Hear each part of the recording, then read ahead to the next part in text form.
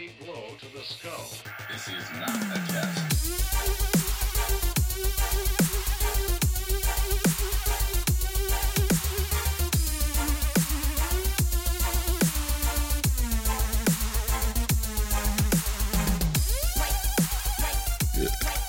Oh, fuck.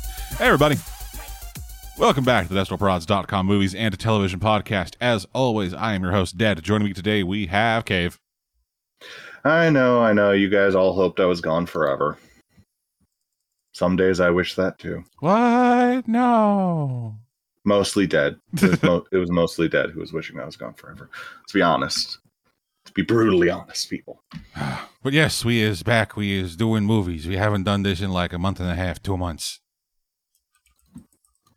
And in all honesty, it's because we haven't felt like it. Yeah, really. That's it. Let's just be honest with ourselves here. It's purely been malaise. Yep.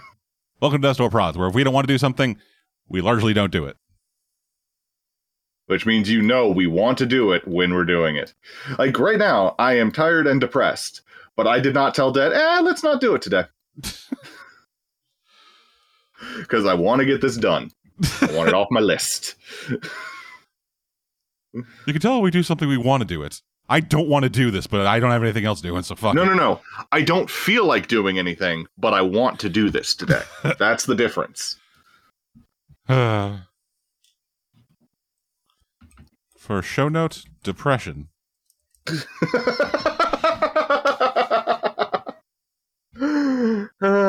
Yeah, about. But yes, we're here to talk about movies, TV, stuff. We've been watching things, probably. Cave. Yeah, I did. I watched stuff. You just looked at my list. I feign ignorance to maintain the narrative. No. And you say I'm bad at guess ending. Only in D&D. I've gotten better. I'm better when I'm a player. For those of you who are interested, Death Door Prods is doing a D&D podcast. You can look us up under Die. Yes, we're under Die on the website, and then Death Door Prods everywhere else we do podcasts, which now includes Amazon Music.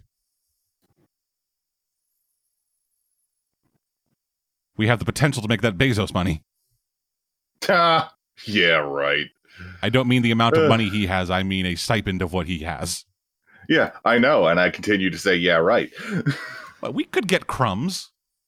No, we can't.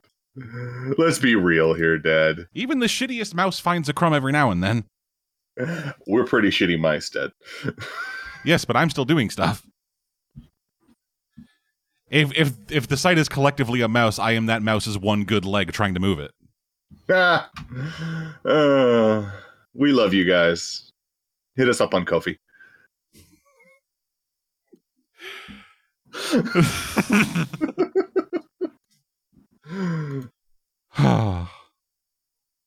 So yeah, Cave. My mood's better now.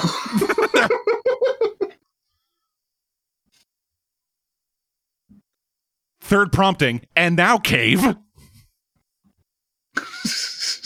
Oh, you want me to talk? I haven't done this in months. I don't remember how this works. God damn it. It is so much fun to fuck with him. So we're going to start off with something that none of you have heard of. Defenders of the Earth, 1986. So, a while ago, we did Pulp Heroes Month, where we watched movies from various pulp heroes. One of them was The Great Purple Condom, The Phantom. And The Defenders of the Earth is a TV series centered around a bunch of pulp hero comics from, I believe, Charleston Comics? Star where Comics. we've... Star Comics? Let me just double check I'm the looking lineup. at it. Yeah, it's Star Comics, an imprint of Marvel Comics. Featuring Flash Gordon, the Phantom, Mandrake the Magician, and Mandrake's assistant Lothar. Yeah, and it was a cartoon, and it was apparently a long running cartoon. Like I looked this up on I looked up the run length, and I was like, oh my god, there was that much interest in this, because it's not good, it's not bad, but it's not good. It's not exciting or interesting or anything new. It's basically budget Avengers. And I do mean, like, my favorite thing about the first episode / movie, because I watched it in 2 different versions. I watched it as multiple episodes, and I watched it as a movie, because I don't have a life. And it's the most, like, hey, we're just gonna give you guys everything you need to get started bullshit ever. They literally get handed an infinite power source, a secret base with secret passages, sidekicks, and a supercomputer that used to be, I think, the Flash Gordon's wife. And I'm just like, come on, people, work for a little bit of it. Yeah, I'm just looking at it now. Trippy thing. I'm just looking at it now, and yeah, this looks like the most janky fucking cartoon. It is. It feels like somebody like saw Captain Planet before it happened and was like, "Oh, we can do that," and like just aged up all the characters. Like, I kept expecting the one black character to say, "Let our powers combine," because he looks like an adult version of Kwame? No. Mati. He looks like an adult version of Mati. And I'm just like, Mati is Indian. No, the guy who says, "Let our powers combine." Okay. So the black guy from okay. Captain Planet. Okay, I was thinking of a different character then. That's on me. Okay. I know the Indian kid with the heart ring, who's like scarily one of the more powerful members of the team if he wants to be. Okay, so for reference, I have never watched a single second of Captain Planet outside of the Don Cheadle videos. And you were right, the guy's name was Kwame. Yeah, I'm not racist. Sorry. Yeah. Voiced by LeVar Burton. Is it racist for me to think his name is Kwame? I know he was African. No, it's probably more racist of me to go, Kwame, that's a fake name. But no, it's actually, like, interesting, because we get a bunch of villains from the various heroes' backgrounds, and they interact. They're all attacking the Earth at the same time. The heroes have to work together. It's an interesting set of powers that don't really, like, there's not much power amongst these powered individuals. And, like, the Phantom has a bunch of powers that weren't in the movie, but I never read the comic book, so I don't know if they're canon to them. Flash Gordon is there. Like, the Wizard has a bunch of powers, and he has I can't remember if it's the Phantom or the Wizard whose daughter has a psychic connection with a panther. That's probably, yes, the daughter. Phantom. Ming the Merciless is there and very green. Well, yeah. I know he was green before, but he is very green. There's another random kid who finds an alien pet who is obviously supposed to be, like, the mascot for the show. And I'm just, there's so much weird to this show. And I like it. Like, again, I call it, like, the discount Avengers. But I like it. Okay, also. It's so out of left field. That I enjoy it. So also, from what I am reading, this version of Ming the Merciless is the first one to be green. Really? Yeah, because his name is Ming the fucking Merciless. I have never watched any Flash Gordon. I know nothing about any of these characters except for the Phantom, and the only things I know about him are from the movie that I've watched. So that's another thing that's kind of cool about this is I'm not going into it like with the Avengers where I'm like, oh, so they're choosing this continuity for that character. I have no idea who any of these characters are. Let's see what goes on. Yeah, I am a bit more familiar with Ming and the Flash Gordon stuff solely because I watched the one season of the 2007 Sci-Fi Channel original series Flash Gordon. I kind of want to watch the Defenders of the Earth with you now.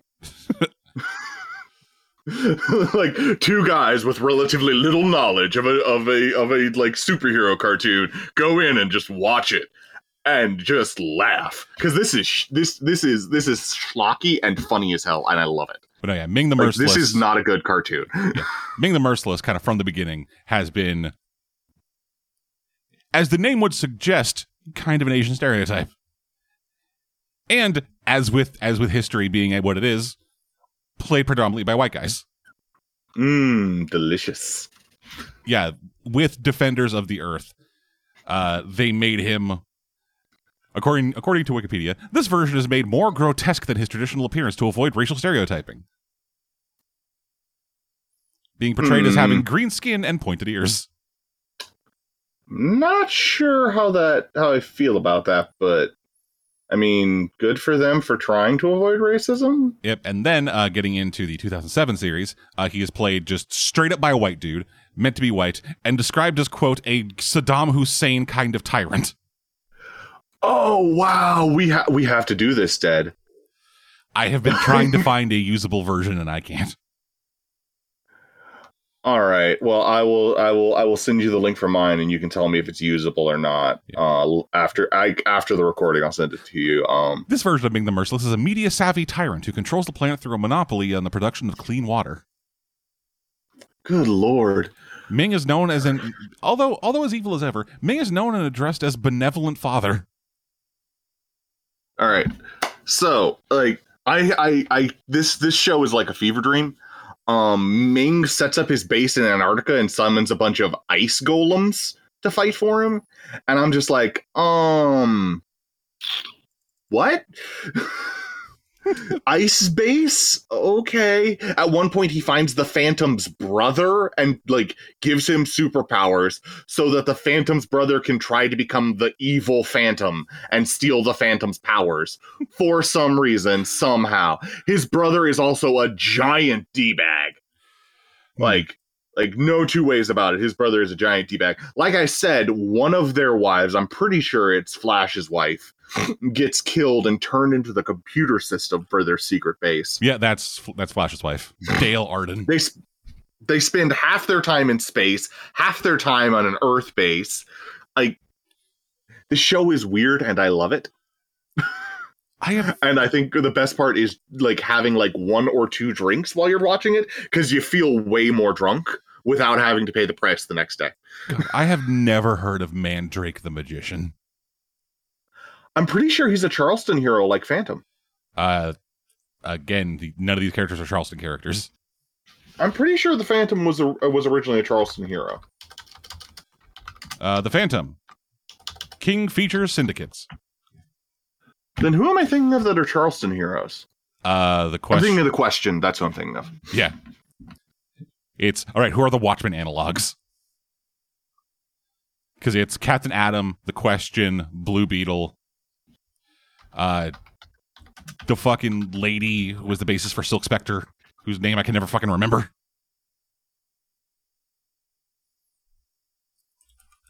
And then whoever the shit they got for Ozymandias. Or Ozymandias, as I've heard it pronounced. I'm looking this stuff up. Keep talking about your thing. Well, I was about to move on, unless you want to keep talking about the fever dream that is the Defenders of the Earth. Like hands down, I really, it's one of those weird 80s cartoons that I love. You know what I mean? Oh, okay, that's neat, actually. Apparently Silk Spectre was not explicitly based on any particular Charleston character. Oh, that's cool. Of course, I don't think there were any female members of the Charleston Heroes team. There was Nightshade. But I'm going to move forward and move just a little bit further along in the timeline. Captain Marvel. Another Marvel product, obviously. This movie was set in, like, the 90s-ish. Oh, okay. And I only just now watched it. And I really liked it. Like, I was sick of all Marvel everything for a while, so I just was like, I'm not touching any Marvel anything. And now I'm watching all the Marvel movies and TV shows in timeline order because I'm insane. Yeah, that is a hard swing. It's like, I'm so sick of this stuff. It's just everything. I'm just going to go away for a while. And then it's been long enough. Let's watch everything. I took my break. I skipped like a couple of things where it's like, I've seen this 17 times. I know this. The real problem is going to be watching the TV series, because it's like, all right, gotta do 6 movies in one. No break. But no, I liked this version of Captain Marvel. It was a hard turn because I had just watched Avengers Assemble before this. So it was a bit of a hard turn from that Captain Marvel, who is like very much the Rainbow Dash of the team. Okay. I have no context for that. The sporty, high energy, hyper competitive one. Okay. Whereas this Captain Marvel felt more like a well-rounded person instead of just a caricature. And it's not a bad thing when you've got an ensemble cast, a very large cast, and you have to reduce someone down to a bit of a caricature. Like, so long as at some point they get more identity and more personality and more character. In Avengers Assemble, Captain Marvel did get some episodes where she got to develop more, but she always felt a little like, all I can do is prove that I'm better than everyone else by proving I'm better. And like T'Challa got the same treatment in Avengers Assemble, but in Captain Marvel, she has like a lot of personality and is a really interesting character, and I really like her. But I kind of dislike what they did to her relationship with Mar-Vell.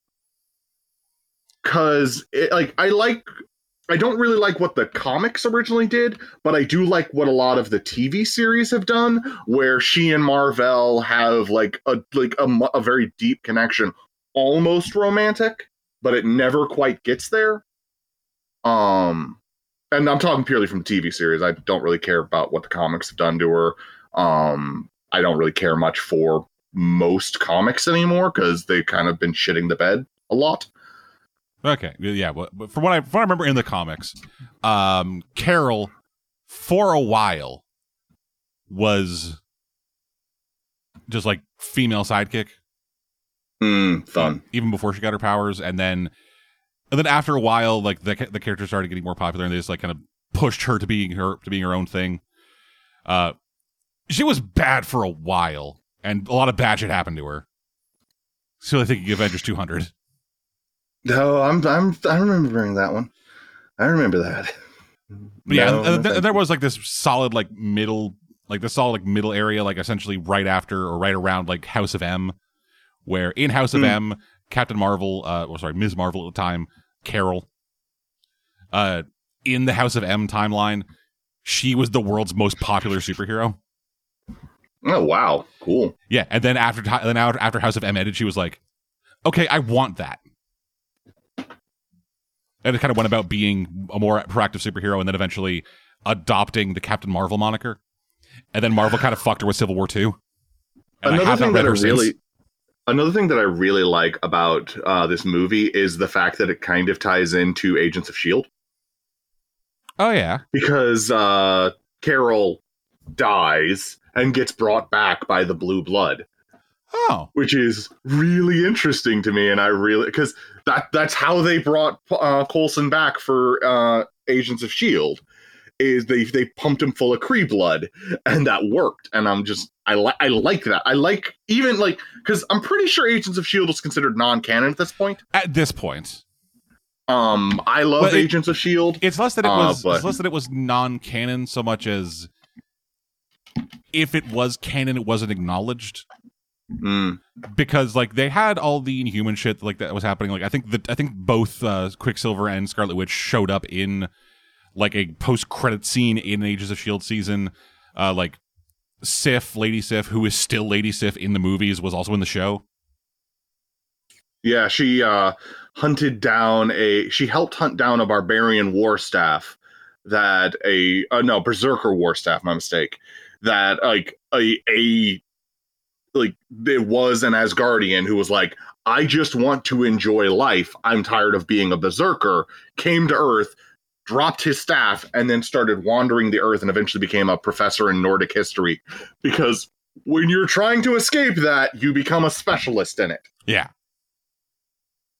Well, I mean, he's got to make money somehow, and there's not a whole lot of money to be made in just hitting people.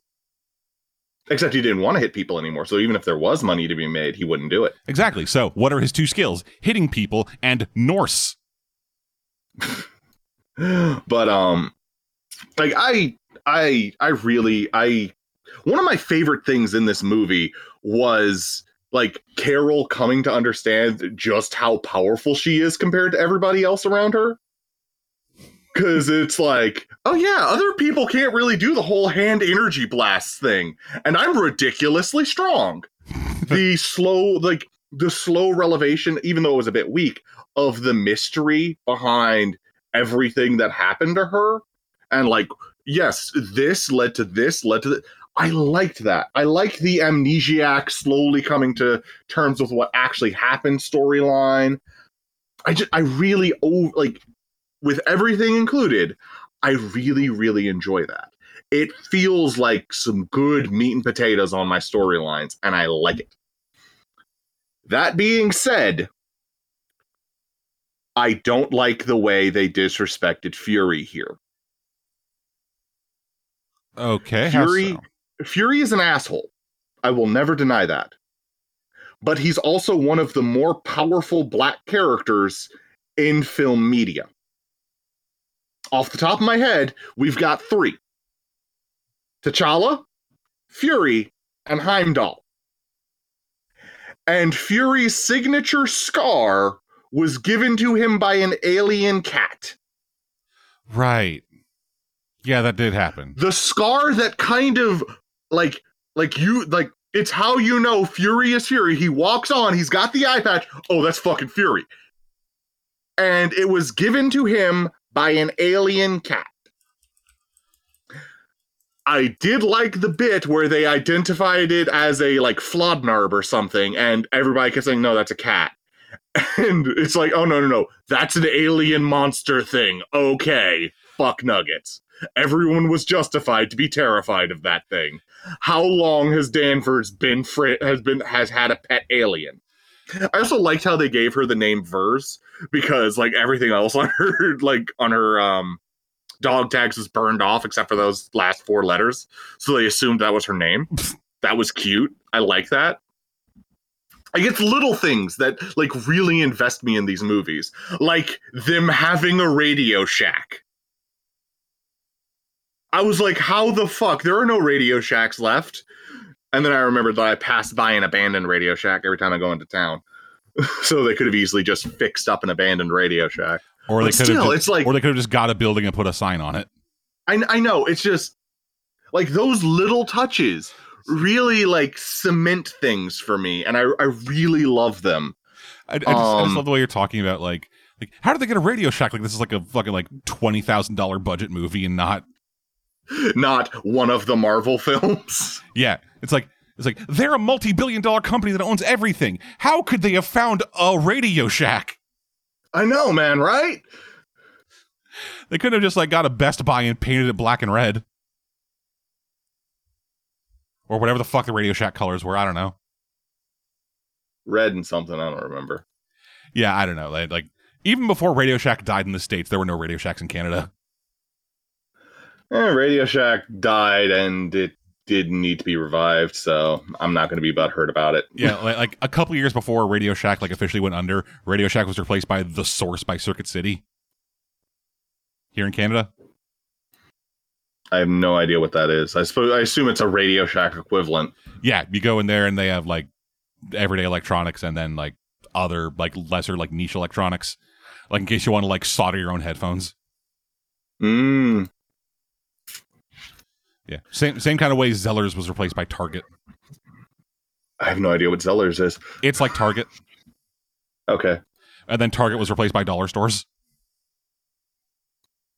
Like fully just we had a Target. It was like the biggest store in this fucking town. And then Target went under in Canada. And then they replaced the Target with a Planet Fitness and a dollar store. Ugh, Planet Fitness. As a fat man, I am offended by their existence.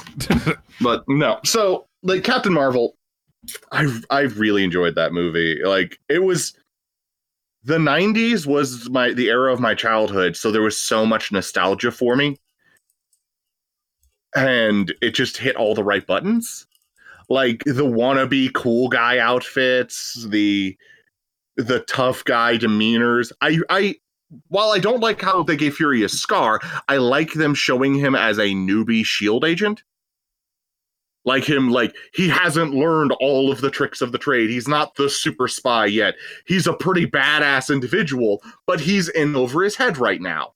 So I really liked that. Another thing I liked in the movie was the ship designs. I am a spaceship fanatic. I love spaceships. I love looking at the designs. I love trying to figure out if someone actually thought about how a spaceship would function, whether it's like, is the ship meant to be in Atmo or is this a purely spacefaring vessel? I like that, but I don't like how a lot of the Marvel spaceships fit like the same, like, oh, it's kind of Dragonfly inspired design. Mm-hmm.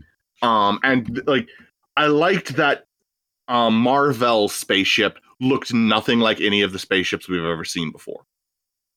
It looked like an Earth plane with spaceships parts attached. And I liked that because that is how I would expect Earth's first like real spaceships to be. I'd expect fighter jets with giant fucking engines attached to the back of them. Yeah, or maybe like just bulkier fighter jets. Because what is our most used spaceship right now? It's a plane. It is designed to look like a plane because we know how things work in our atmosphere, and that just works for me. It hits a button, and I like it. I spent this last couple minutes trying to look up the quote of. Like someone asked Nick Fury like how he lost your eye, and the conversation eventually got to this, and like Fury says, "Last time I trusted someone, I lost an eye." Yeah, and it was the cat. He trusted the cat. Like it works. I'm just like, come on, we don't have that many black badasses. Come on, guys. Like, does it work though? Yeah, he trusted the cat, and it wasn't a cat. He trusted the cat, and it wasn't a cat. I mean, it works in the most literal sense, but I'm talking about like from a character perspective. Because when someone says, like, hey, last time I trusted someone, something bad happened, you are referring to a person and then also something of importance. Not, oh, hey, look, a thing I think it is. Oh, no, it isn't. See, my argument for that is he's been a badass for so long. If like he's figured out badass ways to sell it while not lying, because the number one trick to being a convincing liar is never really lying. It's lying by omission. It's not telling the whole truth, what everybody would expect from you. It's leaving out just the most important detail. That's the way to be the best liar you can be. And I could see Nick Fury like, well, if I don't say anything, they're going to make up stories. So I might as well just feed into the stories and build my myth a little bit. I could see that. Yeah, same. I could also very easily see they didn't write how he lost his eye. Oh no, I think they were backfitting, you know? Yeah, it's like I think they were making it fit in from the rear end forward. It's like they had an actual badass way he lost his eye, and then we're like, I can put a joke in here, right? Just the entire Marvel model of Bathos. Yeah. But yeah, I have had no desire to see Captain Marvel, just because like going into it, I was at like a very bad place with Carol as a character, just because of the shit that was happening and she was doing because of Civil War 2. For those who don't know, in the comics, Civil War, the first one, was fucking garbage. Was the worst decision that they could have made at the time. It was horrendous. It wasn't the character-driven drama that was exacerbated by a villain just kind of going, "Hey, you fucked with me, so I'm gonna make sure you guys destroy each other." It was. No. Do not justify the movie doing it, because the movie did it terribly too. I liked the movie. I despised the movie because it was contrived bullshit. It was, we've known each other for years, and instead of talking, we're gonna level ultimatums, threaten each other, and ultimately not actually function like normal human beings at all. Which is part of why I didn't like the comics either. The comics were significantly worse. Oh, yeah, but it was the same base idea of, hey, we've known each other for years. Let's not talk about this. Let's just start arguing. Let's just ignore each other's ideals, even though And oh my god, I fucking hate it that they chose Tony for the comics and for the movies to be the guy who'd support this agenda when he's fought against these kind of agendas for decades in the comic books and literally actively fought against it in his own fucking movies. Yes, I have a very strong opinion about the Civil War storylines. Yeah, so comics wise, a supervillain blew up a school and then everyone blamed the superheroes. So then American Congress passed a law saying that all superheroes had to register with S.H.I.E.L.D. and then that S.H.I.E.L.D. would draft them to be their fucking super soldier, whatever, whenever they wanted. If you had powers, you had to register with S.H.I.E.L.D. And if you didn't, then either other heroes or a hit squad would be sent out to get you. Contrived mediocrity. And yeah, so that all happened. The registration side just straight up won, and were touted as the objective good guys by the writer. And all of the readers were like, what the fuck is this? Yeah, for reference, they made a clone robot slave version of Thor, which killed another hero, a black hero, which they had to wrap in chains because they couldn't figure out a way to shrink him despite having Hank Pym on their side. And Reed Richards, Tony Stark, and Hank Pym all thought it was an amazing idea to build a prison inside of a dimension that caused emotional stress and damage and led to people wanting to kill themselves. And you all know how I hate Richards. Yep, Reed Richards. I keep almost saying Franklin Richards. Franklin Richards is a way better character. Yeah, Reed Richards is Marvel's greatest villain. But yeah, so then we get into Civil War 2, where this is in the middle of their Inhuman push after, like, before Disney bought out Fox and they got the X-Men back. The Inhumans were being pushed as like, hey, this is the new hotness. This is the next big thing. Inhumans are awesome. So we have an Inhuman now who can predict the future. And so then Carol was like, all right, we have this information. We have pre-crime now. When we used it, the guy that's the phrase I was thinking of, pre-crime. Yes. Thank you. Yeah, now that we have this, using this information, we stopped Thanos, but my boyfriend and one of my best friends got horribly injured and or dead. One of the first real instances I've seen of a guy being fridged, so you know progress. No, it's not. It's lazy writing contrivance. Yes, it is. Yeah, so then Carol was like... real quick, for those of you who don't know, fridging is when you kill a character purely for the pathos of, oh, I killed this character, to drive the hero to do something stupid. Yes, it is traditionally woman kill to motivate a guy. While there are, again, one or two instances of other stuff, it is predominantly and overwhelmingly killing women to motivate men. When you need to motivate a woman, you kill their kid. You think I'm joking? No, I don't. I know. Or kidnap the kid, but usually it's like but yeah, lazy writing. But yeah, so Tony figures out how the kid's powers work and is like, hey, this isn't actually seeing the future because the future doesn't exist. The future doesn't exist until we like are there, at which point it becomes the present, apparently ignoring all the time travel. And then Carol was like, no, fuck you. This is real, and we are going to use all of it, and just pushing as hard as she can to go, hey, if this kid sees you committing a crime, we're going to treat you as if you have already committed this crime. And not, we're going to treat this as intelligence and investigate. Anytime anyone Which is why pre-crime is stupid. Yeah, anytime anybody suggests, hey, what if he uses his intel and investigate and then try to intervene before a crime happens? She's like, no. That's dumb. Which leads to the Hulk. Which leads to Hawkeye murdering the Hulk. Oh, sorry, Hawkeye murdering Bruce Banner. Because at that time, because that I was time, about to say, yeah, because that time Bruce Banner was no longer the Hulk. The current Hulk was Amadeus Cho.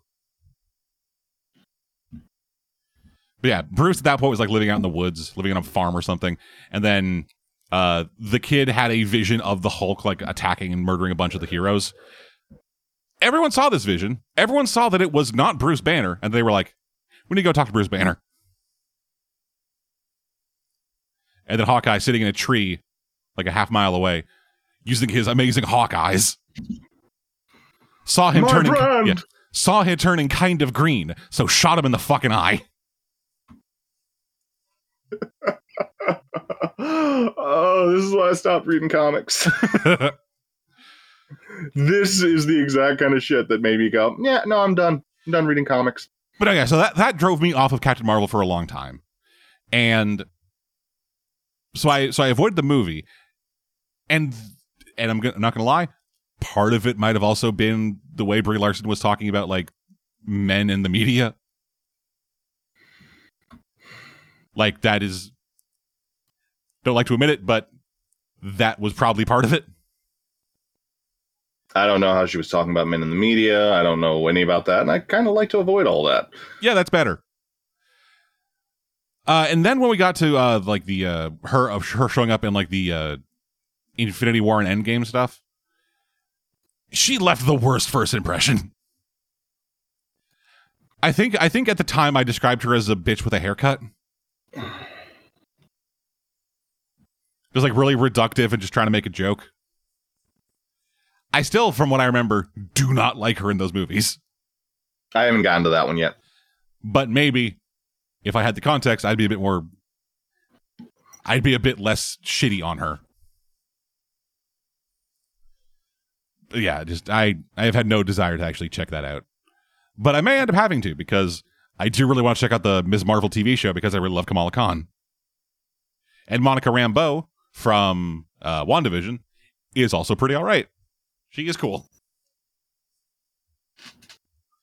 And they are going to be showing up in the sequel, The Marvels.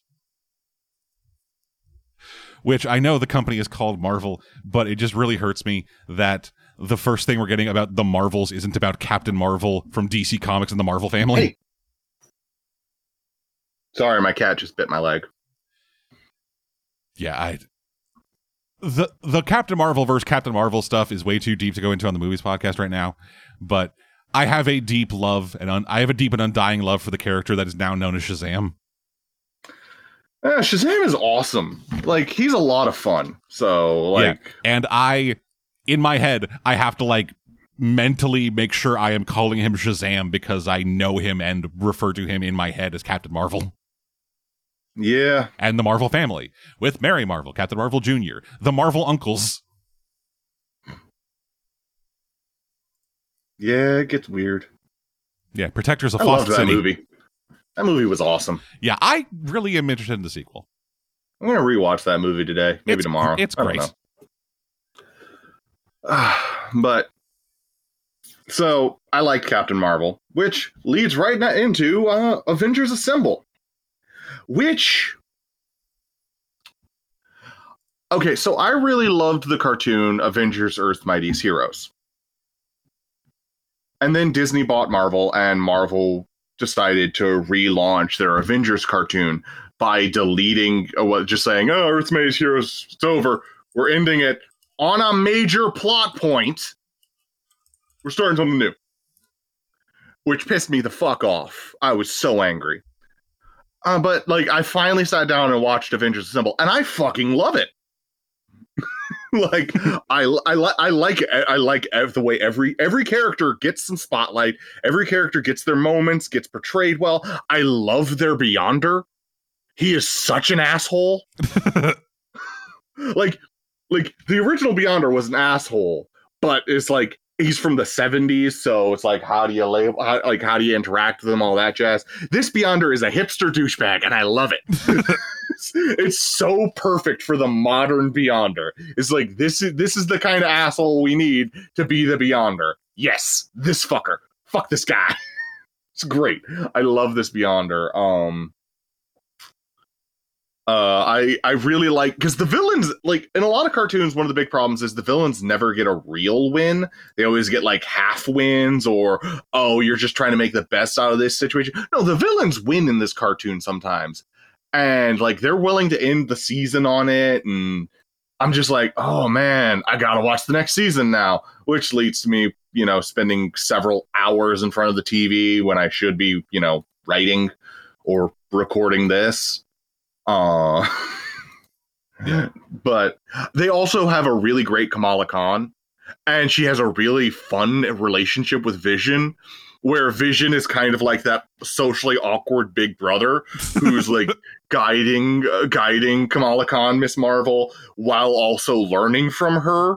It's like, oh, this is how you do the high five. it's like I really like. The only thing I don't like about it is they'll just bring characters in and then never explain. Like, we get a movie where the Vision is born in the like Marvel Cinematic Universe. We don't even get a fucking episode in Avengers Assemble. A counterpoint in the like 1990s Avengers that couldn't use any of the main Avengers, we get a full fucking like 3 episodes dedicated to the Vision coming in as a villain, like kicking ass and taking names, and then getting fucking Wonder Man's brain put in him, which that's a whole kettle of fish that never got covered in the movies. Like you like the Vision. There's a version of him that's kind of a zombie.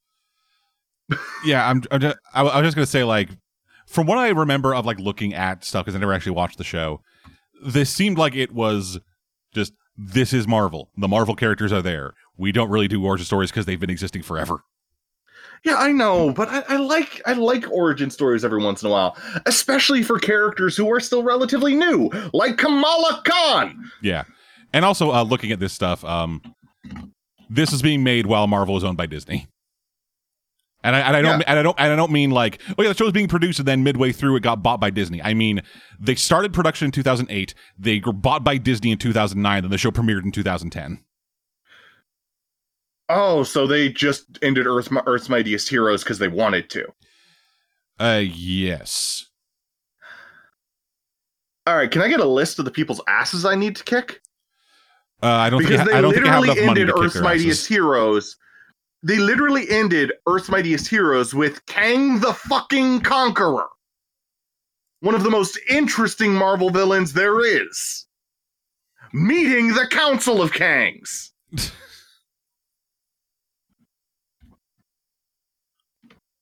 Now I'm even angrier. Caveman smash. That's what's going to happen. Like, I thought, oh, it was probably Disney saying that they had. No, it's not Disney saying they have to. It's just them being assholes. Fuckers. And, like, that is one problem with Avengers Assemble, is some of the villains I feel like are underpowered and underused, whereas others are just over embraced, and still others are kind of turned into joke characters. Like Baron Zemo is a whiny daddy's boy who just wants Papa to acknowledge him. One of the leaders of Hydra, the most dangerous criminal organization on Earth in the Marvel Universe. And he's a whiny daddy's boy who just wants daddy to notice him. Okay. Yeah, and just I'm looking at just like episode listing, and the last episode of Avengers: Earth's Mightiest Heroes is them fighting Galactus. Am I misremembering? I'm pretty sure that Kang the Conqueror... Well, it's not the last episode. It's one of the last episodes where Kang escapes from prison because the Council of Kangs is like, you must stop these idiots. Yeah, that's the fourth to last episode. Yeah, they teased Kang being a major villain in the later episodes. They killed off Galactus in the like last or second to last episode. In the finale. Yeah. Yeah. And it's like, yeah, that's a great point to end on. But you literally said Kang the Conqueror was coming back. Come on. Yeah, man. I mean, Young Justice originally got canceled on fucking Darkseid. Oh, don't even get me fucking started on that. That made me really angry. Yep. But unlike this, they got brought back with the same continuity, and I think they also fixed Killing Joke in that show. I haven't gotten that far. Yeah, neither have I. I got really mad at them for constantly killing what's her name? The chick who's part Mother Box.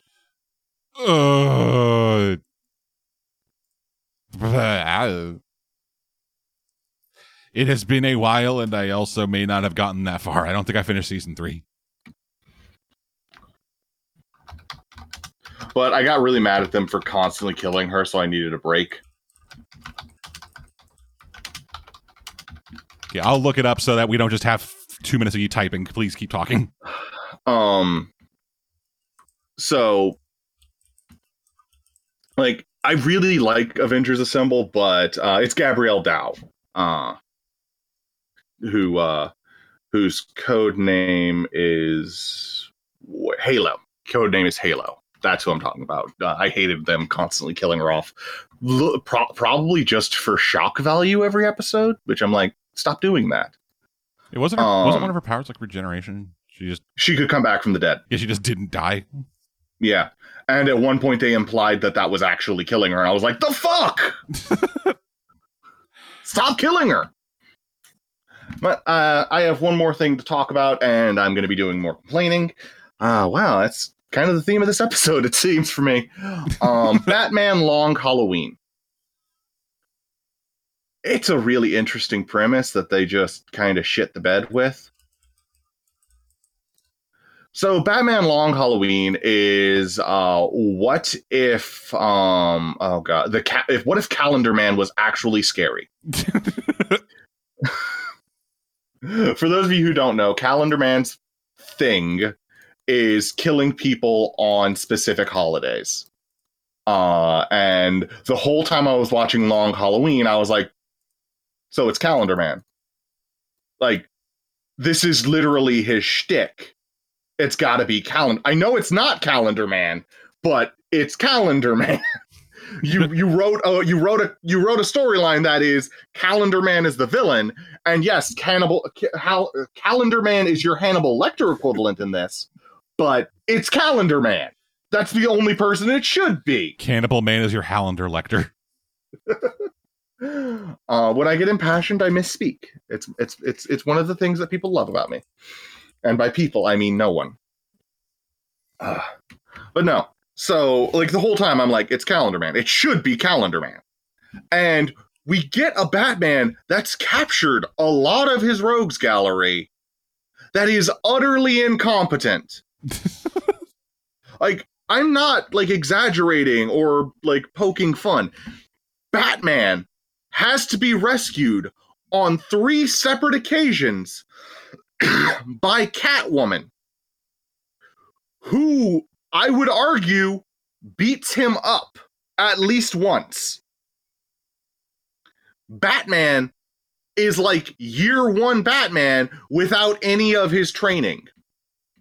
He solves the crime by lucking into the murderer's secret base, lets the murderer get away, and I would argue actively has part in creating one of his greatest villains, which is Two-Face. Yeah. More often than not, Batman stories are, oh god, I made my worst enemy. Fuck. And he does nothing to help Two-Face either. This is the worst Batman. Like, this is, I didn't bother going around the globe for a decade getting any training. I just bought a cool suit and decided to punch villains. And I'm just utterly baffled. Because there were moments where I was like, oh, he's about to pull off this cool thing using strategy and forward thinking. Nope. Gets saved. Okay, yeah, apparently Our killer gets places that they cannot get, like, feasibly. And then gets away from Batman, usually by setting him up for a prop fall. There wasn't a banana peel slip moment, but there were moments that felt like banana peel slip moments. Yeah, apparently this is actually just like straight up a year 1 Batman story. Yeah, but even year 1 Batman is more competent than this Batman. Year 1 Batman, like, shows some level of forethought. A lot of year 1 Batman stories are, yeah, he went and got some kind of training first. This Batman can't even solve a crime. This is him before he got any of the suit. This is just him in the balaclava and like the fucking. No, he's like full suit. Okay, He's full suit. No, full gadgets. I'm talking about spiritually. Which, if they had him just in the balaclava at the beginning, then I would have been more accepting. But it's full suit, full gear, like shit that he shouldn't get for decades, because it's like gadgets that he figures out to fight off like a specific villain. Oh wait, he already beat that villain somehow. He's got a rapport with fucking Grundy. He leaves Thanksgiving dinner out for Grundy. Oh, wow. Like, seriously, Grundy is like his pet in the sewers. Grundy keeps falling into that role. Like, the same thing just happened in Stargirl. I need to watch Stargirl. It's solid. I was gonna say I've watched some of it, but I fell off of it about the same. Like, I was interchanging Stargirl with Young Justice, and when I got sick of Young Justice, I stopped watching both. Okay. I was gonna say like watching Young Justice, then going to a CW show. Stargirl's actually pretty solid, in my opinion. Yeah, Stargirl is pretty solid, but it is significantly helped by the fact that it is a CW show. Because it is a CW show, at least for me, I have like, I'm grading it on a curve. But yeah, Batman Long Halloween is a frustrating watch because if you're a detective at all, like if you read detective novels and like to solve them, you're gonna solve it long before Batman and be sitting there like, come on, you idiot! They tease Two-Face turning into Two-Face throughout the entire movie. Like, there are multiple times like, oh, he's going to turn into Two-Face. No? What? Oh, he's going to turn into Two-Face. No? Huh? Yeah. Over and over again. And I'm just like, God fucking damn it. Stop it. Just turn him into Two-Face already. For fuck's sake. So was the frustration about the, like, constant just like, oh, we're going to do it. Oh, we're going to do it. And now we're not. Or is it just, like, you don't like him being Harvey Dent and you just want to be Two-Face? It was the constant, we're going to do it. We're going to do it now. Okay. Don't dangle the shiny keys in front of me. I'm not a toddler. I know what you're trying to do. It doesn't work. Just imagining now, just in a writer's room. Just they're working on the script for this. And then it's like, all right, so we tease it for the fourth time. And then someone's like, come on, we can't do that. The audience isn't toddlers. And everyone's like, wait, aren't they? This is comic books. Oh, I'd be so mad. And the thing that makes me the angriest, the thing that makes me the absolute angriest is there is a competent story buried in that pile of crap. Have you read the comic? No, I've not. Okay. But Birdie read it and he told me that it was good, I think. Okay. Pretty sure. But no, I have not read the comic. Like I said, I stopped reading comics because I kind of got sick of them. I kind of got sick of the constant bullshit. Yeah, I've kind of fallen into a trap. I've kind of fallen into like a mold right now where I'll keep up with like, not even keep up. I will keep informed on what is coming out and just like spot read stuff. Like actually just like a couple days ago, I just read every issue leading up to Hawkeye and like Clint and Kate Bishop meeting for the first time. Okay. And like that was interesting. Just seeing when they first met, Clint Barton was Captain America for a second. Yeah, there have been a lot of people behind the Cap shield, which is always interesting. This was really cool. This was actually really interesting because it was Clint had just come back from the dead. Mm-hmm. And Captain America, not Captain America. Captain America was dead at this point. He had just been murdered.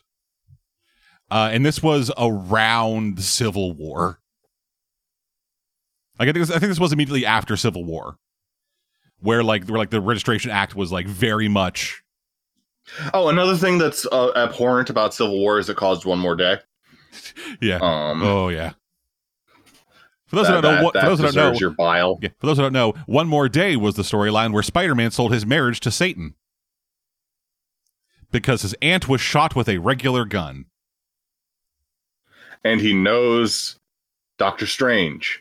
Who he went to Doctor Strange. Doctor Strange was like, "Oh, I know." No, for them. Doctor Strange fuckers. is a dick. For these fuckers, he's like, yeah. I mean, I would operate on her, but my hands. So here's what I'll do. I will split your consciousness across the fucking multiverse so that you exist in multiple points in time simultaneously, so you can talk to everyone on the planet who could possibly help you at once. And they all said, "Nah, too busy." It was like, she was shot with a bullet? Oh, she's fucked. And so Spidey, being Spidey, my favorite thing about this is no Wolverine blood transfusion or any of the other 1,000 regenerators in the Marvel universe that could save her. Yeah, no. Instead, it's Peter Parker, the man who blames himself for everything. So many contrivances to justify one of the worst plot lines because a writer felt like that, like Spider-Man shouldn't have a wife because probably because he can't get laid. Yeah, like that was the thing. A lot of the writers at the time were like, yeah, we can't think of interesting storylines to tell when Spider-Man's married. So we just stopped that. And this was after decades of the Clone Saga trying to get him out of the marriage. Oh, the Clone Saga. Here's the answer. Let Spider-Man retire and let Ben Reilly take over. But if we do that, he gets to be happy? Oh man, that could never work. Yeah, no, look at Batman. He's miserable forever. God, I hate that. Ah, man. The fuck. They got so close to fixing it. They got so close. And then Tom King was just like, nah, fuck you. Catwoman writes him a note leaving him at the altar on the rooftop saying, "You are an engine of pain and any kind of happiness will deteriorate the engine." Yeah. Fuck. It's as stupid as it sounds. What were we talking about? I had a point I was trying to make. I don't know. I'm sorry. I got you onto the angry topics. Let's see. I talked about Spider-Man being One More Day. Oh, I was talking about Civil War. You said something that led me back into Civil War. Oh, right. Yeah, I was talking about yeah. So, Hawkeye was back from the dead. By the way, welcome to the Comics Podcast. Yeah, Hawkeye was back from the dead. Tony was like, "I don't believe you're back from the dead, so I'm going to run every test possible." Like, knocks him out, strips him naked, shows a bunch of tubes up his ass, and then the dude like, I mean, yeah, down to the DNA, it's Hawkeye. So then Tony, who was still feeling bad about, causing the Civil War, that he was like, "Hey, I need a new Captain America. You're marketable." I could actually see Tony saying that exact thing. I could see Tony saying, "Exactly, you're marketable." Yeah. So then, Hawkeye. Yeah. So at that point, the Young Avengers were out doing vigilante stuff and being illegal about it because of the Registration Act. And so they catch Patriot and Kate Bishop, Hawkeye, taking down a villain who was robbing a gas station. And then, hey, Captain America shows up and they talk, and then he just basically asks her, like, hey, she like talks shit at him of like, "You fucker wearing this goddamn dead guy's uniform and using his name," and then he's like, "Bitch." So then like that's the first time they meet, and then they meet for realsies later when Clint is Ronin. Just to man, the number of times characters in the Marvel universe just change their identity for a couple of issues because of something. Yeah. I think the best one was Captain America becoming Nomad because he did not agree with the way the country was going. That was awesome, in my opinion. Yeah, wasn't that a protest Vietnam or something? I think so. I'm not 100%. Comics are ridiculous. But yeah, that's enough about comics. Anything else you've been watching, Cave? That does it for me. That's all I want to talk about today. Alrighty then. So for my stuff, I've been watching the CW's Nancy Drew. It's not good. Well, you heard it here first, folks. A glowing recommendation from Dead. It's not good. I've watched every episode. Why? Because it's not good in a way I find interesting. Oh, so it's like Defenders of the Earth to me. Kind of. I don't know if anyone else would find it bad in the way I do. I think they just find it regular bad. Okay. Because, like, the first season is the closest to being okay. Because the first season is kind of the simplest. It's a murder mystery, and there's some aspect of supernatural shit happening. Ooh. Yeah, so with the first season, Nancy Drew used to be a young girl detective. From the ages Now she's a young boy detective. from the ages of from 7th grade up until graduating high school. She was out there solving mysteries, fighting crimes, being a girl boss, whatever the fuck that means. Being interested in a guy in a green shirt and traveling with a dog. Oh, no, wait, that's Velma. Sorry. We all know Velma's gay. Yeah, we all know Velma's gay. Rest in peace, hot dog water. I like to think that, like, given that, like, it's implied that the TV series continued on into the, like, original cartoon, that she kept up with hot dog water. You know, and that's why she didn't do any flirting around. Yeah, that was like, she's just like, they were pen pals while Hot Dog Water was in college actually doing useful shit, and Velma was traveling the world, stopping they were in a long rich people from being assholes. They were in a long distance relationship. They'd like just keep in touch, and then every month they get together and just fuck for an entire weekend. What's Velma doing? Oh, I think she's studying with Hot Dog Water. And Daphne just gives the knowing look. Yeah, the only one who doesn't get it is Scoob. Fred doesn't get it either. Yeah, fair. He's too busy trying to figure out straight relationships. Oh, are they studying traps? Yes. Yeah, they're trying to figure out how to use scissors to escape. Oh, I should go help them. No. They want to figure it out on their own. Come on, Fred. I'll show you. I'll show you something fun that you can do. Because if she started on like I'll show you a trap, then everybody'd be like, what? Yeah, it's like, wait a minute, what? So yeah, she was girl detective for years. Then her mom died of cancer. And she retired. Now working at like this like local seafood place because this takes place in effectively a Twin Peaks, but just not interesting. Just a Pacific Northwest seaside town. And yeah, so she's working at like a restaurant with two of her like high school classmates. A guy who was made up entirely for this show, and then meanwhile she's fucking the mechanic down the road, who is also a character from the books, and it's the unfortunately named Ned Nickerson.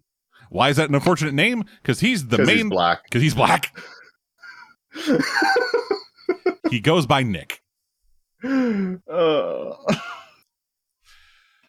and so while they are there, Ryan Hudson, the eldest son of the like wealthiest family in town, shows up for a business deal, and his wife is outside by the car.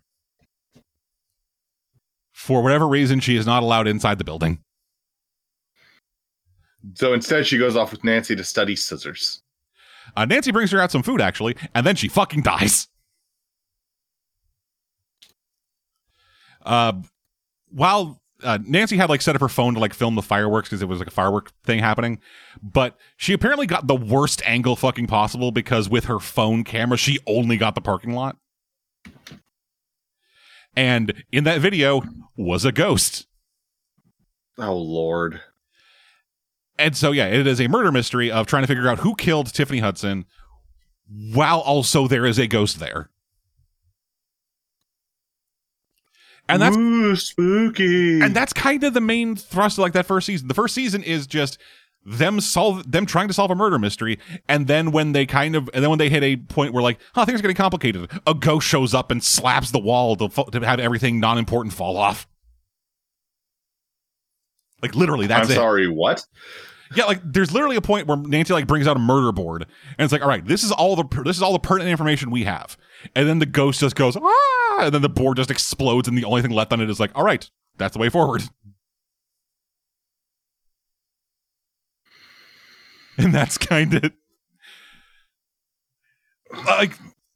like it is set up with bones of a somewhat all right mystery.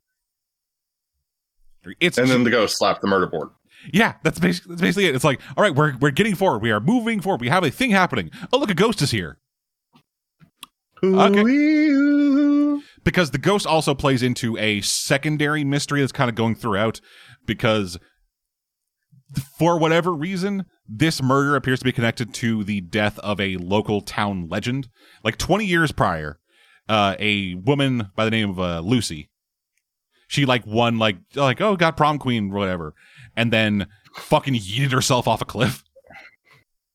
No one knows why, and then kind of since then it's been like local town legend of, if you win the prom queen thing, you gotta like fucking put your sea crown on her grave, otherwise bad shit happens or whatever. Just weird dumb local town legends of, hey, this person died, let's make it spookier. But it turns out all that was right, because she just straight up is a ghost.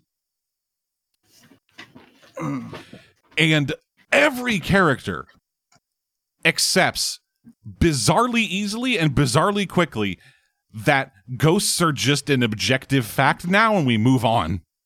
So they live in the Scooby-Doo universe. Because it's not just ghosts. They also, like, there are witches and demons and sea spirits, and, like, the local town historical society has a literal locker room full of demon shit. In the fucking second season, one of the characters straight up dies, and so then they use a magic blanket to bring her back to life from the dead. Which I'm sorry, what? Yeah, one of the characters, George, she gets harpooned, literally. A harpoon from their fucking sea-based restaurant falls off the wall and just impales her. So death has no meaning in this show. Oh no, it kind of does, because not everyone becomes a ghost, and when she died, she was brought back with this shroud, but she was also brought back with the soul of a dead French woman from the 1800s trapped in her body. I'm taking off my glasses and rubbing the bridge of my nose. And then I'm going to ask you, do you know where it's streaming in America? Let me check. Wait, if it's CW, it's probably on HBO Max. Might be on Seed. CW Seed, because I think that's still a thing. Nancy Drew. HBO Max. The first 2 seasons are on HBO Max. All right, I'm going to watch this shit. Yeah, and so intersperse my Disney Marvel viewing with Nancy Drew. Yeah, and so get to the end of the first season. This show is bad, so I'm assuming you don't care about spoilers. No, I do not give a shit about spoilers. Yeah, so get to the end of the first season, and we have the reveal of what was happening. They eventually learned that the intended murder victim was not Tiffany Hudson, but her husband, Ryan. What happened was... Well, that makes sense. Yeah, what happened was Ryan used to date Lucy, the girl who killed herself. Oh, no. It was a secret relationship that the family and Ryan's rich dad ended up just like bullying her into sweeping under the rug and leaving town, which led to her killing herself. Turns out she had been pregnant and somehow hid a 9-month pregnancy from literally every person in town.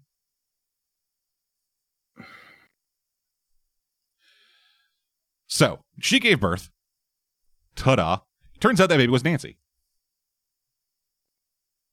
Ha ha ha. Surprise. And that's why this ghost has kind of been haunting Nancy, because it's the ghost of her dead mother. Well, birth mother. And so Lucy's brother was still in town.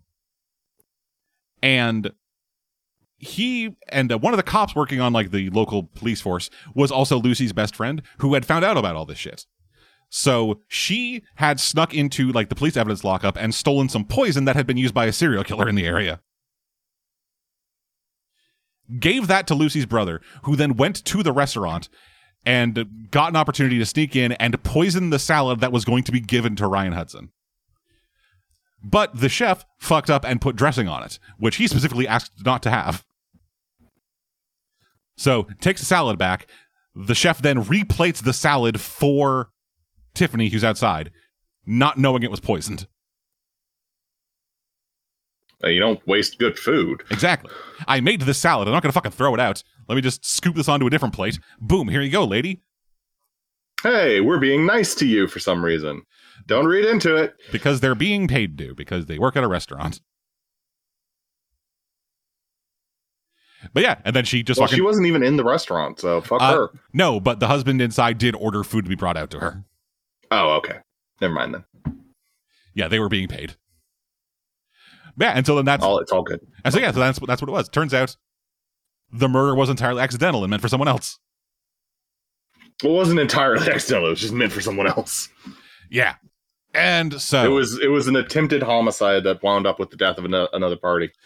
Yeah, and at a certain point in this season, the core cast of characters plus one fucking jobber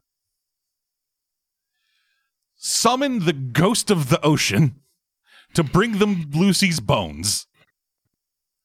So they can... The ghost of the ocean? Yes, it is a sea spirit called the Aglaika, a bizarre local legend that you're supposed to, like, that if you, like, conduct this ritual properly, then the Aglaika will come to you and grant you a wish so long as you pay the price.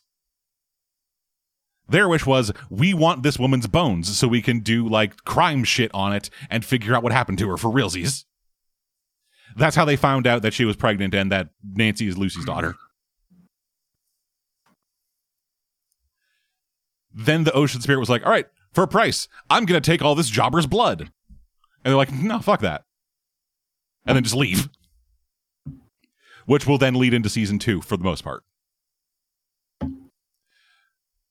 Oh yeah, and like midway through this season, they conduct like a seance or something to talk to Lucy's ghost more like directly, which then leads to them opening up essentially the world to more ghosts. It's very dumb, and they do the story again in the second season.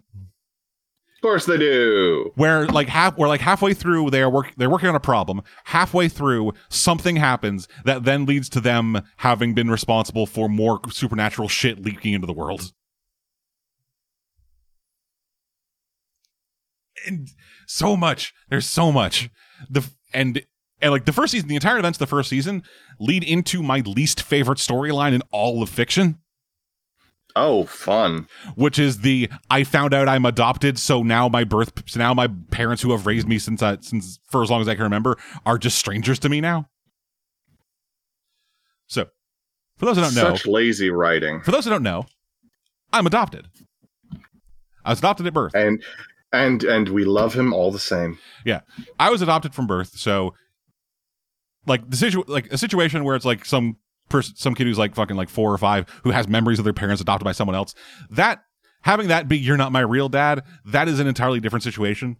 But if you have been adopted from birth and have only known your parents as your parents, finding out that you didn't pop out of them, to me at least, didn't change much.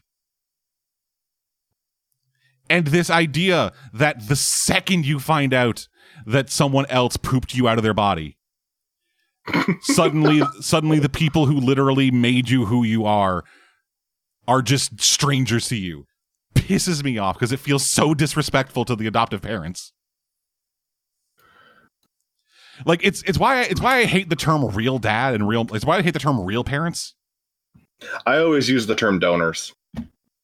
Yeah, because that's all they did. They donated sperm and donated an egg. Yeah, I go bio parents. There's your parents and then there's your biological parents.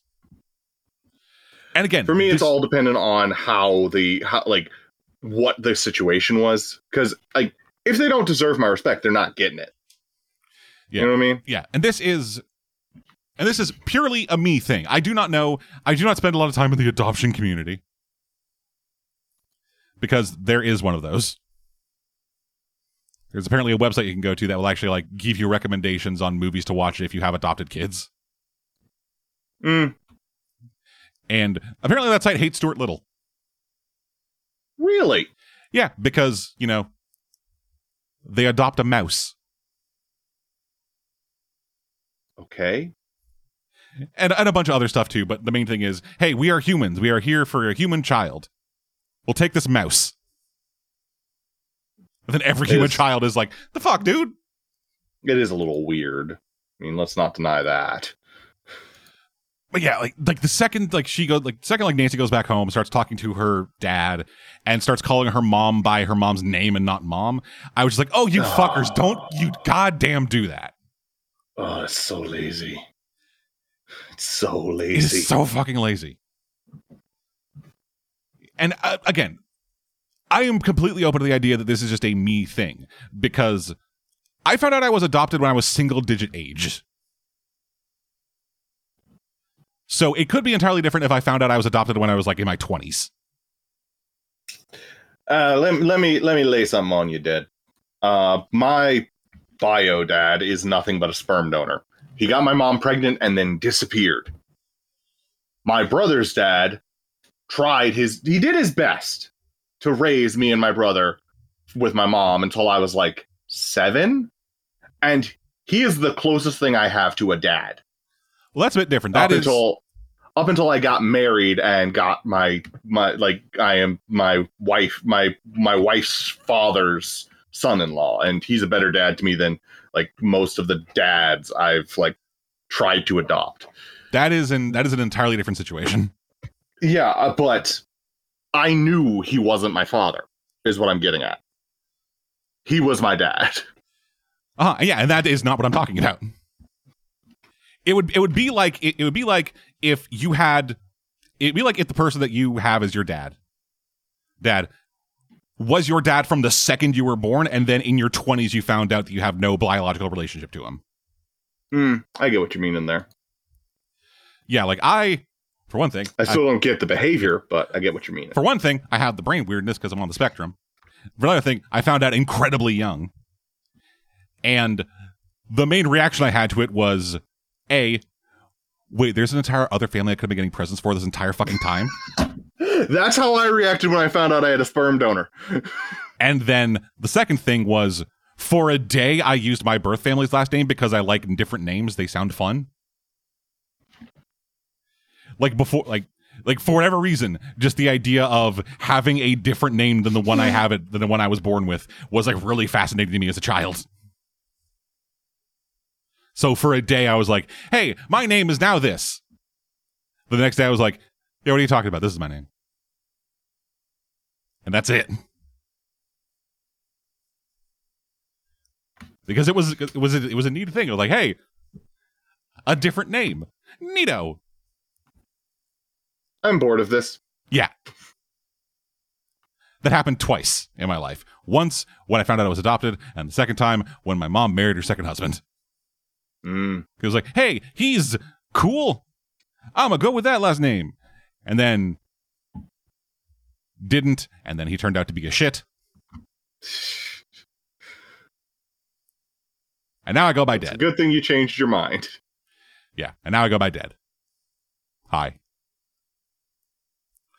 Yeah, so that was like the majority of the storyline in season 2, character-wise, for Nancy, of just being mad at her dad because he didn't tell her that 20 years ago,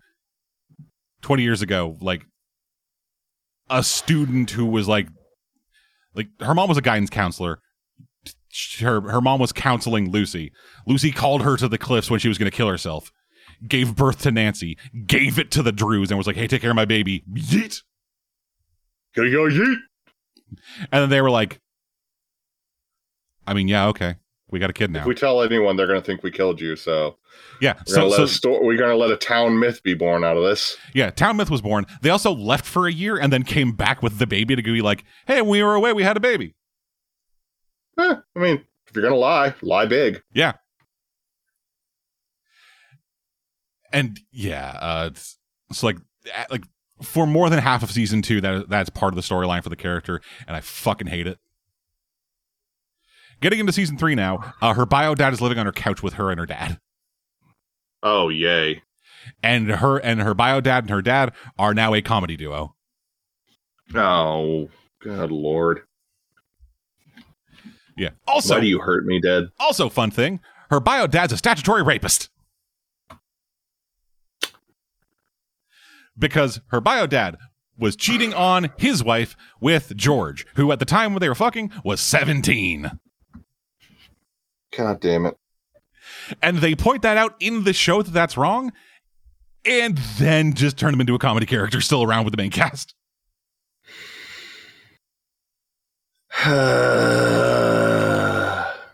Yep.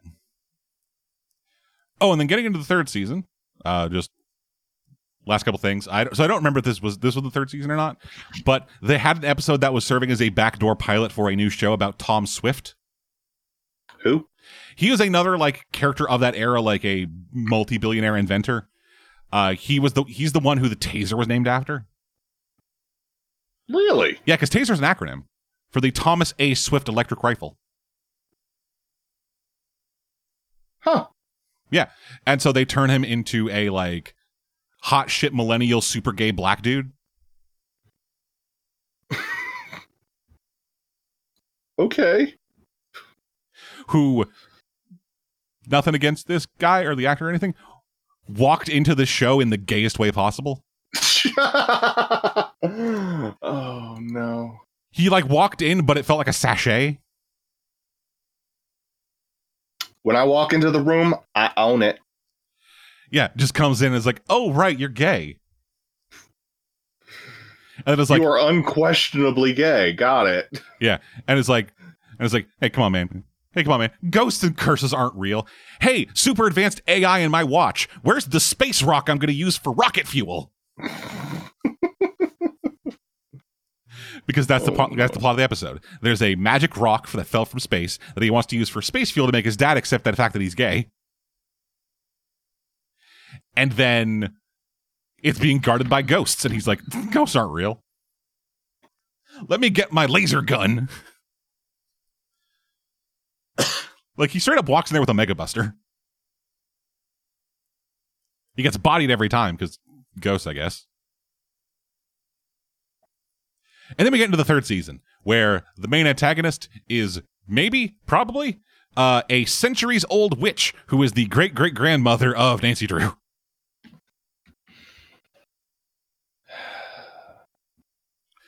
And also, one of the characters, Bess, maybe trying to fuck her. The centuries-old witch? Yes. Good for her.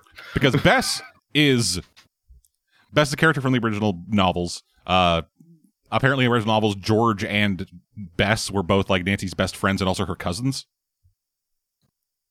In this, George is Chinese and the daughter of a alcoholic medium. What, you got a problem with my drinking? Yeah, and then Bess is a British woman who came here from England to try to insert herself into her potentially biological family, which is incredibly rich. Hey, if you're gonna do it, do it. Yeah, they also made Bess. Do it. Yeah, they also made Bess gay. Sure, why not? Whatever. And her romantic interests over the course of the show has been one regular woman cop, an 18th century ghost of a French woman inside the body of one of her best friends, and a centuries-old witch. I'm gonna just say this girl's down for the strange. No kidding. She Yeah. likes them crusty. I don't know why I said that. I apologize. Oh, I feel bad for that one. I'm sorry. Yeah. My apologies. This show also has, unfortunately, broken me for ADR. What's ADR? ADR is I can't remember the exact acronym what it means, but it's like dialogue that is recorded after a scene has been filmed and then put it in post. Oh, Like okay, line replacements. Like, hey, like that line didn't work great. We didn't pick it up on the day, so we're just gonna do it in post. And like it is maybe just because of my headphones or something, but like it is some of the worst ADR I've ever heard, and now I can't not hear it in everything I watch.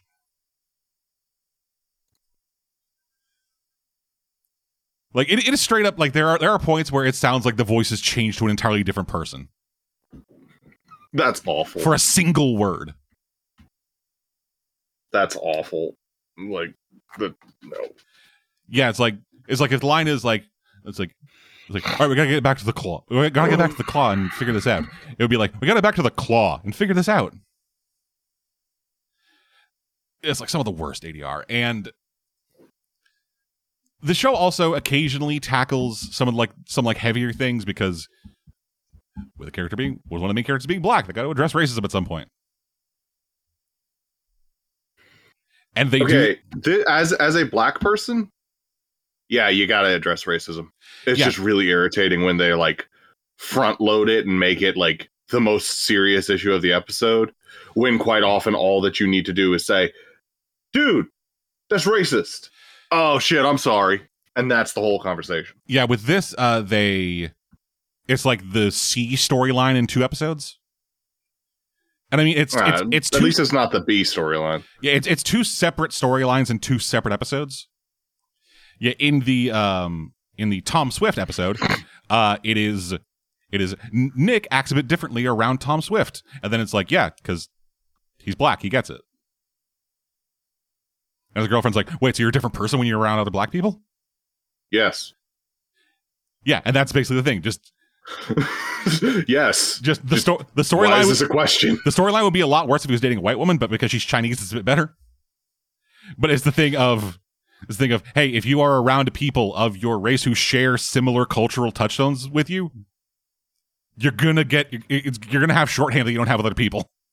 I don't even share all of the touchstones with other black people that I should, and I still act differently around other black people. Like, if I'm on my own with another black person, there are things I will talk about that I will never talk about with my white friends, just because, like, I just don't think about it. Yeah. I just don't think about it. Yeah, and the way the episode explains it, it's just, yeah, certain unspoken things, certain just things that if you talked about it with anyone who didn't experience them too, it would just be you explaining it the entire time. Yep. 100%. Yeah.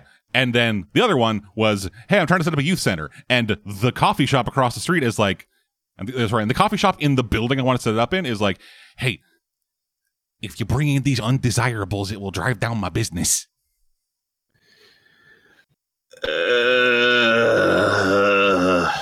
He dies the next season, so it's fine. Yay! Also, they have a real gotcha moment because because the dude just buys the building across the street from the coffee shop and sets up the youth center there. Because that's another thing that just fucking happens. In the first season, Nick just becomes a fucking millionaire. Good for him.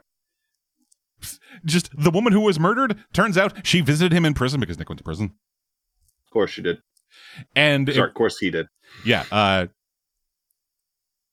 Long story short, he got into a fight with a guy defending a friend of his, and the guy ended up dying.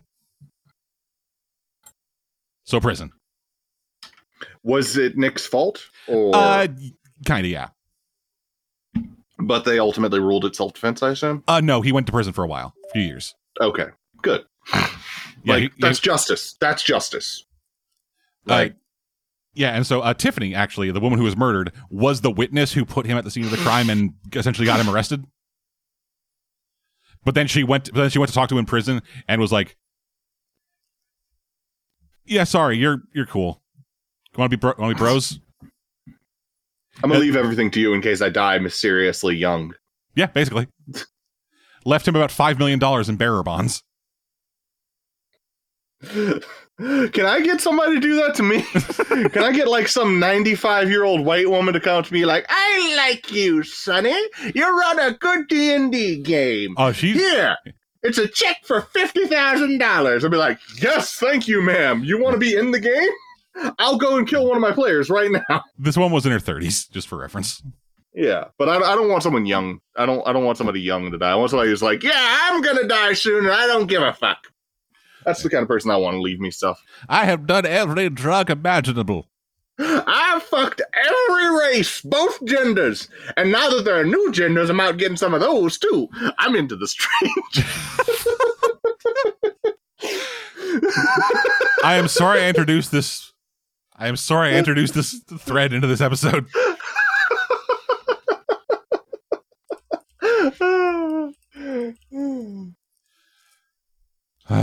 Hey, check out Nancy Drew. It's not very good. Something that is very good, though. The new Psych movie. Psych, it lives. Psych will never die. And I feel like I say this every time. This is the best Psych movie they've made so far. I think you have said that pretty much every time. Which is a good sign. Yeah, like this feels the... this feels the closest to original Psych. Just bigger. Because like with the first movie, I felt like a lot of it didn't really play into like Sean's strengths with like his observation stuff or like Gus them thing, and like the main villain ended up being a character who was only in one episode of the later seasons who I completely forgot existed. For those who don't know, it was the blonde lady who was introduced as the new accomplice to the Yin Yang Killer. She was going to be the new Yang to Frank Welker's... Peter Welker? The RoboCop's Mr. Yin. I think it might be Peter Weller. Peter Weller, yes, that is who it is. Yeah, he was Mr. Yin, who was a notorious serial killer. There's a whole thing. They did a whole like trilogy of episodes about it. It was great. Psych movie 2 was built entirely around Lassie, who at the time Timothy Amundsen was recovering from a stroke and was not able to stand up or properly emote. And he was still a damn good actor in that film. Yep, it just kind of limited what they could do. I feel bad every time I say it. Because I know in this situation, it's not a question of am I the asshole? I am the asshole. But having one of your actors not be able to move really kind of limits what you can do. And I respect everyone on that crew and in that team for giving Timothy Amundsen the time to both recover and then also bringing him back in a very big way and fucking straight up literally writing a movie around the fact that he needs to recover so that he can still be in it. Like, I think one of the things like I heard from like behind the scenes, I may be misremembering this, but I think like for a chunk of it, Timothy was like having trouble remembering his lines. So they had someone with cue cards standing directly behind the camera. Just so like they could like because they needed him in the movie, because they wanted him in the movie, because he's such an important member of this like team. Which that's great. That is kudos to everyone involved in the Psych property for putting Timothy's needs before the needs of the movie. Good for y'all. Movie didn't turn out great. Still really enjoyed it, but it was in some ways better, in some ways worse than the first.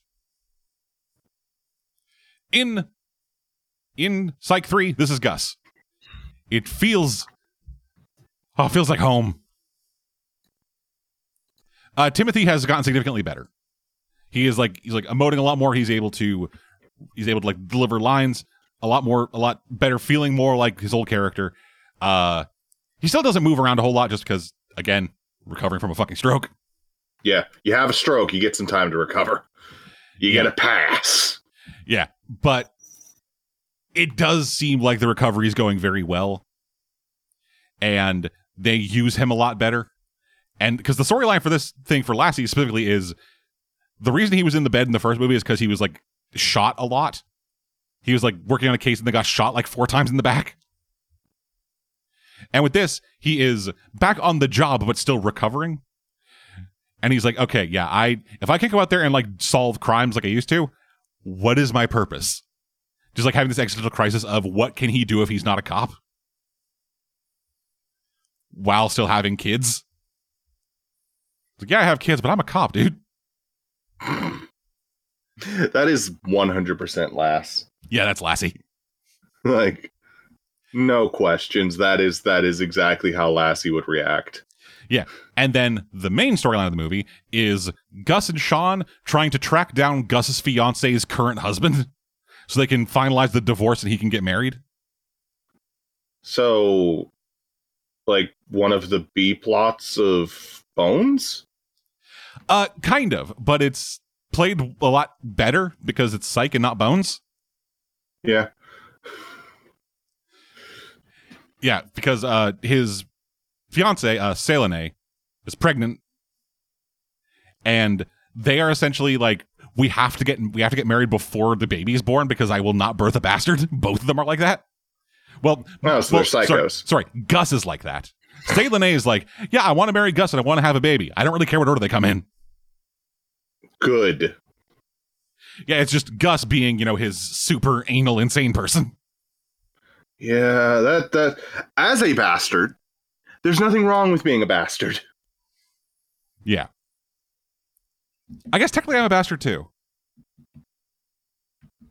Because my birth parents were not together when I was born. Yeah, then you are by definition a bastard. Welcome to the club.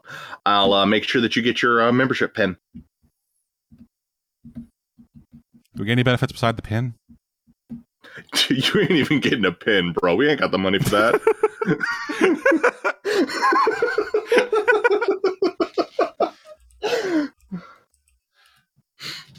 Any chance I'll get to beat the bastard Pock? No. Damn it. Not at all. None whatsoever. Son of a bitch. This club sucks. You get the moral support of other bastards calling you a bastard. I'm gonna go try. I'm gonna go reapply to the autism club. I think we get better benefits there. Anyway, Hey, they're not mutually exclusive. Anyway, yeah. So that's the main storyline. Just trying to find Selene's husband and get that divorce finalized. But then things get complicated as they learn that Selene has been lying about both her name and the circumstances surrounding her former husband. Oh. Meanwhile, Sean and Juliet, despite being broken up in real life, are still together in the show. And with Gus and Selene having a baby, that's kind of gotten them talking about like reassessing whether or not they want to try to have kids, because they apparently decided previously, yeah, we're good. We have our careers. We have our stuff going on. We are fine not having kids. Wait, do we want kids?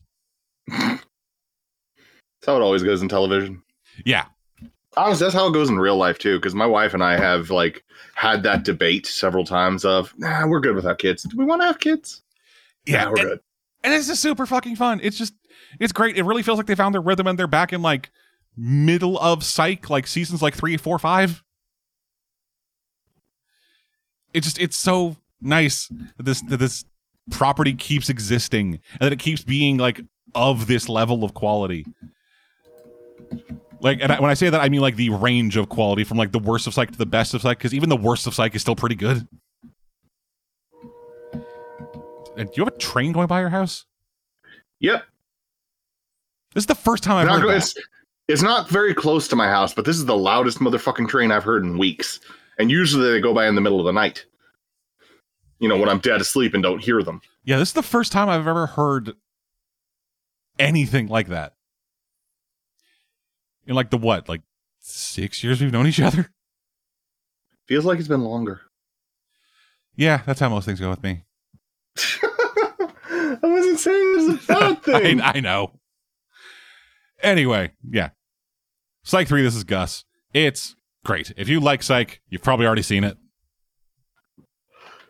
If you haven't, I do recommend this fully. It's a great movie. It's great seeing everyone back, even if Corbin Burnson has kind of fallen off in my eyes just because of all the shit he does with Christian Mingle. I don't know. It's a whole thing. Yeah, Psych. It's great. I moved on to another great show that unfortunately was killed before its time. I started watching Reaper again. Oh, that show was great. It's great, right? I love that show. Yeah, and Friday nights on, I think, the WB before it was the CW. Yeah, and fucking somehow, those characters still exist and are alive somewhat in media. Really? Yeah, have you ever heard of a show called Kevin Probably Saves the World? Yes. Yeah, they showed up in that show. Cool. That's awesome. Yeah, apparently in episode 14, which I have not been able to fucking find, they, like Kevin, the main character, just kind of is going around doing stuff, and then he runs into Sam and Sock in a car on the side of the road.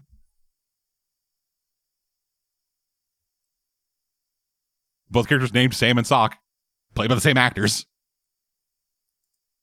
That's awesome. Yeah. So for those who don't know, Reaper was a show from like 2007, 2008, I think that area time. Yep. Right about there. About a guy by the name of Sam Oliver, a 21-year-old guy working at working at like a home hardware, Home Depot style store, who learns that his parents sold his soul to the devil before he was born, and now he has to work as a bounty hunter for hell, capturing escaped souls. If you can't tell, it's a comedy. Yeah, it's a comedy show. It's starring a bunch of actors who you probably haven't heard of, with the exception of Tyler Labine, who is Sock, one of his best friends. Potentially Rick Gonzalez, who plays his other best friend. He was Wild Dog in the Arrowverse, which I know that's a fairly big thing. And then also Ray Wise, the never shitty Ray Wise as the devil. The devil in that he's great. He is fantastic. He is wonderful as the devil. He's a good devil. Yeah, and so yeah, like every episode, a new soul escapes from hell, which then manifests itself in a new supernatural way for Sam. Because every time a new soul escapes, he gets some new power kind of thing. Well, I say power. It's just a thing that annoys him. Yeah, it purports to being a superpower, a really annoying one. Yeah, like for one episode, the spirit was a lady made entirely of bugs, and so anything that Sam put in his mouth himself turned into a cockroach. Yep, it was gross. Yeah, it's awesome, but it was gross. There was a guy made of lightning, and that just gave Sam like static buildup, so he shocked himself every time he touched anything. Mm-hmm. And the powers were meant to lead him to the threat. Yeah, just give him an idea. It wasn't just the devil fucking with him. Yeah, it was partially the devil fucking with him, but it was also like, hey, this will lead you to the threat and also give you an idea of what the threat does. Because every time a soul escapes from hell, it gets powers based on what it was in life. Like the first guy they fight, he was a pyromaniac, so he got pyrokinesis. And like other ones kind of along that vein. And to capture them, they were given a vessel, which, according to the show, is the vessel is specifically designed for each Reaper, because the bounty hunters are called Reapers. It's really designed for each Reaper to capture a specific soul. The one Sam is given, imply that he's a dumbass, which, to be fair, he kind of is. Like the first thing he gets is a Dirt Devil handheld vacuum cleaner. Yeah, I remember the Dirt Devil. That's the only one I remember. There was a taser gun. Wait, doesn't he get antennas at some point? Don't remember that one, but I'm only partway through season 1 on a rewatch. He got a remote control car that was used as a lightning rod. That's the one I'm thinking of. Yeah, he had a toaster that started out broken. They fixed and then realized that it had to be broken to work as a vessel. Because it worked like a bug zapper. You just like hit it, it starts sparking, you throw it underneath the bugs, and it just sucks them on like a Ghostbusters trap. We ain't scared of no ghosts. I think one of them was just a pistol. One of them was like some kind of fan where he would like blow it on person. It's like, oh fuck it, it's not working. And they learned they had to flip it around so that it sucked the soul into it. Just like a lot of like really interesting stuff like that, where they will like be given this really simple vessel, completely misunderstand how to use it, and then figure it out later on. And like this show played a lot for laughs, and it was actually really good at that. Yeah, it was very funny. Like, it has aged a bit because they occasionally make some gay and transsexual jokes. Not like super like, yo, fuck fuck trans people or fuck gay people, just like Not homophobic, it's just the jokes of the time. Yes. Yeah, hasn't aged. Yeah, like I said, hasn't aged super well. It is very much of its time, but I think it largely passes because the rest of the jokes aren't that. And yeah, like Tyler the Bean is great in this show. Like I forgot how ride or die Sock and Ben are. Oh yeah, no, because Sock has nothing to really do with it. Like it's like, hi, I'm your best friend. And then it's like, oh, you've been cursed to serve the devil by hunting down aberrant souls before they can do harm. That is sick as fuck. I'm in. I am in. Yeah, even before like Sock knew about this stuff, he was still kind of ride or die because there was a point where like Sam was being like run down by a pack of dogs in the store because of devil shenanigans. At which point Sock sees this and is like, all right, I'm in. Puts on a fucking like leaf blower and then scares the dogs away. And it's just very funny of just like how entirely like late 2000s slacker this guy is. Like he's in his 20s and still lives with his parents, which at the time was seen as a bad thing. But now it's seen as a necessary thing because the economy is so fucked and housing is so expensive. But the second it gets into a situation where he like has to help Sam, he is gung-ho 100% in at all times. Yeah, and it kind of sucks for Sock because he's relegated to the sidekick role when he does a lot of the work. He does so much. Like he does a lot of the work. A lot of the physical work. Like a lot of the physical work is done by Sock. Then a lot of the like information finding stuff is like kind of spread out through all of them, but a lot of it's done by Ben.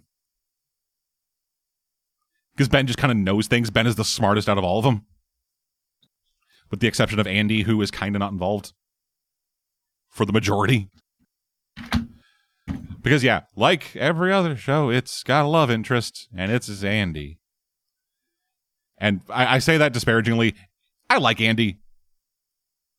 She's a fun character who has a lot going on outside of just being Sam's love interest. Wasn't she like constantly judgmental and disbelieving of the two of them? Not really. That you're thinking more of the manager. Something enough. Yeah, Andy is kind of down for a lot of the shenanigans they get up to, but she's also more responsible. Like for the first half of the first season, there's like a worry that she will leave the workbench entirely, which is the store they work at. Just leave the workbench, leave the group entirely, and go back to college. But then she's like, no, fuck this. I don't like college. I like working at the bench with you guys. And I know that feeling. Yeah, she like has stuff she is doing. She has like aspirations outside of. She is a full character that I like. Which for some of these shows, that's a high bar to clear. Yeah, that's why his name's Sock. Yeah, Bert Wysocki. His last name is Wysocki. Yeah. Also, there's that. Like, I love when they like come up with a nickname first. Yeah, and you know what I mean? Yeah, and there is a very bizarre bit in season 2 where he fucks a stepsister.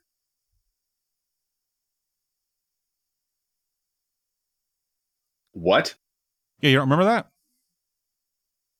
No, I do not. Yeah, in season 2, his mom like leaves for a while and then comes back married, and that married guy has a kid around their age. Like around Sock's age, and he finds her fucking hot as hell.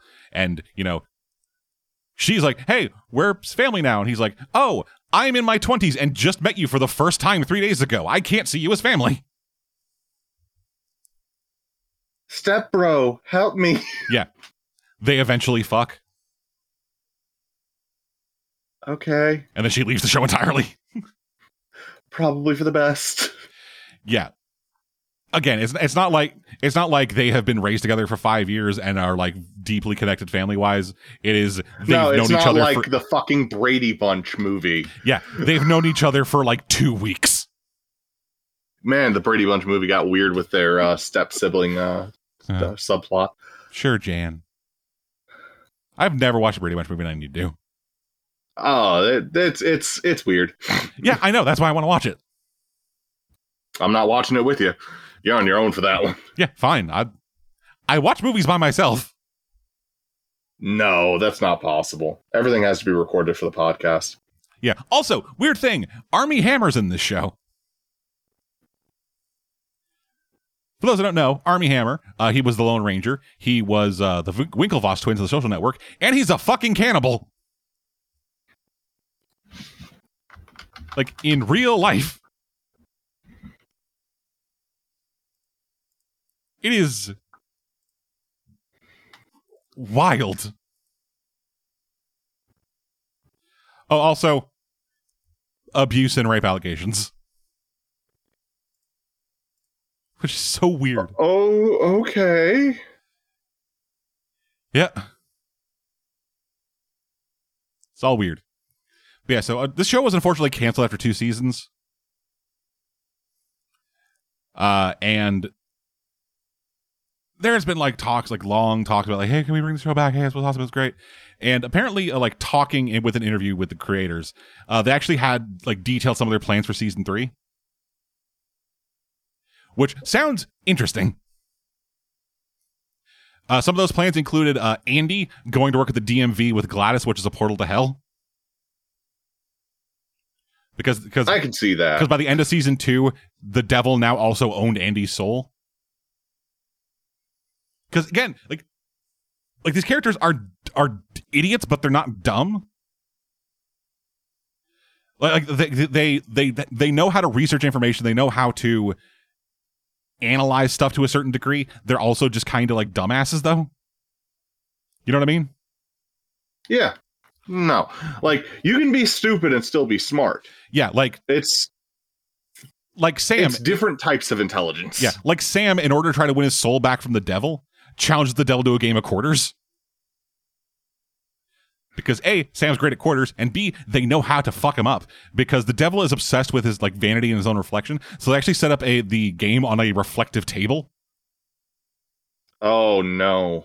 So the devil is like constantly distracted by looking at himself in the reflection of the table and keeps fucking up and missing the shots and quarters. That is brilliant. But then, and it's not cheating either. It's just manipulating the rules of the game. Yeah, but then brilliant. Yeah, but then a demon who had actually ascended back into being an angel comes back and breaks Sam's hand, so he loses the game. The fuck? Because Sam working for the devil is somehow part of God's plan. Fuck! Oh man, I'm so glad I don't remember that because I hate it whenever a show claims that bullshit. Yeah, which then leads to them losing the game and the devil staking claim on Andy's soul. Because Andy by the end of season 2 is dating Sam and is also fully aware of everything happening with him. And also throughout the second season, it is also hinted at or explicitly stated that Sam is the son of the devil. Getting to season 3, turns out devil's just lying the entire time.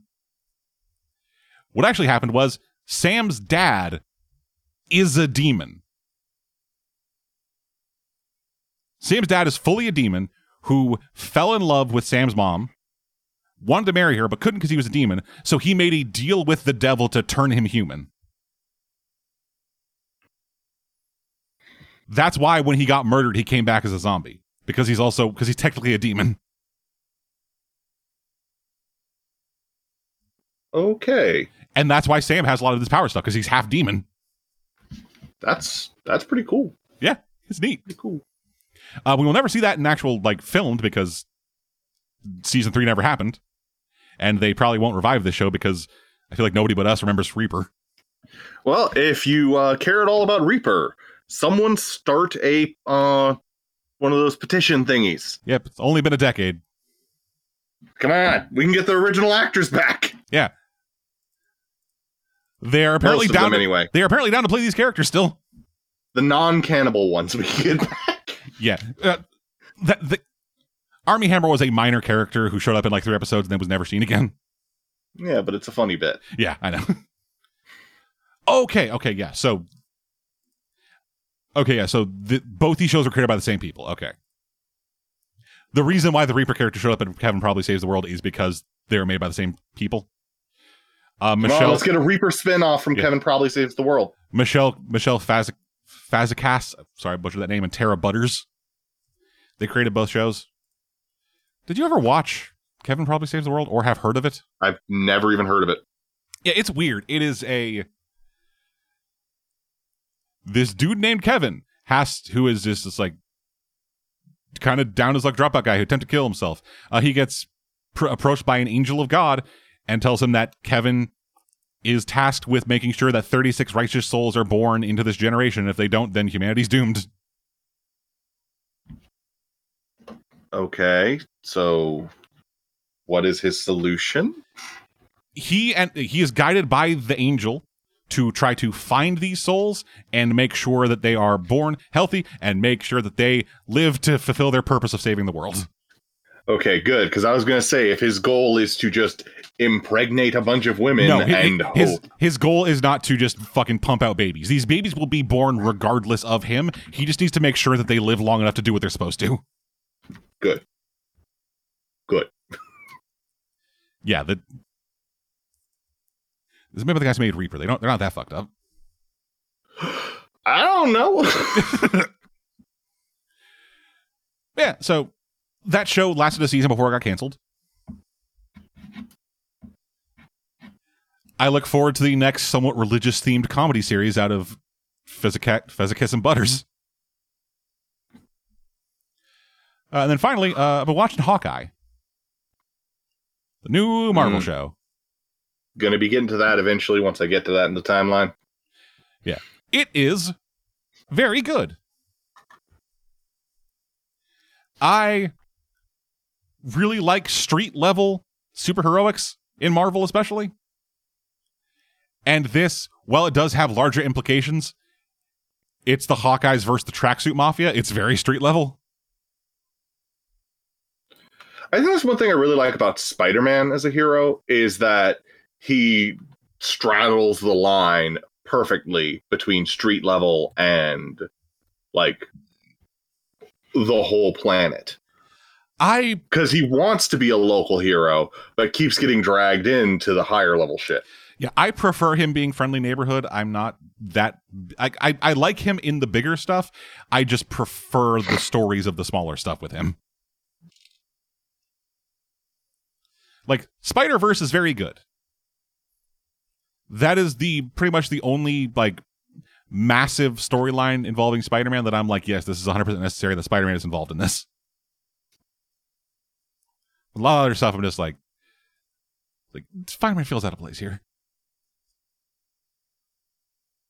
But I still like him in it. Spider-Man's good. Yeah, so with this, it is largely pulling from the Matt Fraction, David Aja Hawkeye run in terms of like tone and characterization. Which, if you haven't read the Fraction Aja run, do. It's very good. This is the introduction of Kate Bishop into the Marvel Cinematic Universe, played by Haley Steinfeld, who is a fucking perfect choice. She is a really good actress. I really like her. She's actually kind of been popping off lately in a lot of stuff, both in like voice acting work and in like live action acting. And she is a surprisingly solid voice actor. That's always the issue like you run into with getting live action actors try to do voice acting. Because it's like, hey, they're a name, get them in it. And they end up sucking. Because voice acting and live action acting are different skill sets. But I think Haley Steinfeld does a very solid job. She's also the main character in Arcane, the Netflix League of Legends show, which you can watch and enjoy even if you hate League of Legends in its entirety. Still not going to watch it. I say directing at no one in particular. Still not going to watch it. And yeah, so she is Kate Bishop. They do make her a bit more fangirly in this iteration of the character. Which, not the biggest fan of. But I think the rest of it still feels very Kate Bishop, and she does a great job with the character. Clint, this is pulling, kind of with a lot of the Marvel stuff, with Hawkeye specifically, it's pulling more from the Ultimate Universe, which is the darker, grittier, more fucked up version of Hawkeye. So in the regular Marvel comics, Hawkeye, bit funner, a bit kills loose. His family. Yep. In regular Hawkeye, in regular Marvel, not Ultimate Marvel. Oh, sorry. Yeah, in regular Marvel, he's a bit lighter. He's a bit more fun. He still like gets really fucked up and goes deaf. Still has that history of being like taught by a circus of criminals, but he is a more optimistic character in the comic. In the Ultimate Comics, his family dies and rips off his fingernails to kill like 3 people with him. The man is a nightmare. He carries guns. I like the Ultimate Universe. The Ultimate Universe has problems. I hate the Ultimate Universe because it's just, hey, let's do worse versions of all your favorite characters. I like exactly one thing about the Ultimate Universe, and that's that they admit that Reed Richards is a villain. Yeah, Reed Richards goes full evil. To the point where Sue Storm tries to kill him by creating a force field inside of his skull. Didn't work. But, you know. A for effort. And yeah, so this Hawkeye kind of like rides the line where he can be like fun and jokey about stuff, but he still has that incredibly dark past about him. Which him having his family involved, because his family is secondary ancillary characters. Like the goal for this show is we need to solve this thing in like 5 days because that's when Christmas is, and I promised my family I'd be home for Christmas. And I don't want any of my kids singing crappy Christmas songs, okay? Yeah. I don't want them singing the fucking Rogers the Musical opening number. I don't want to be Jonathan Taylor Thomas. Because they opened up the show with Hawkeye at a performance of Rogers the Musical, which is a Broadway musical adaptation of the Avengers fighting the Chitauri invasion.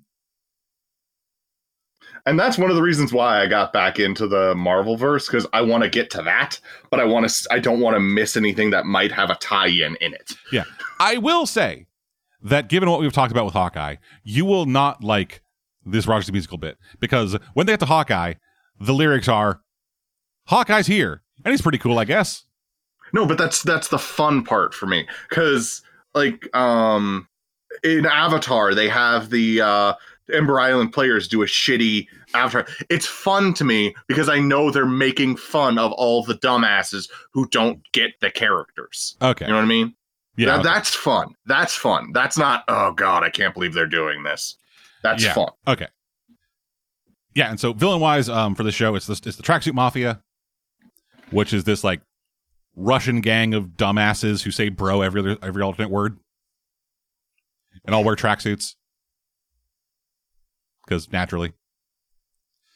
But this time they actually have a competent leader in Maya, aka Echo, a character from the comics who is like Daredevil but with hearing gone instead of sight.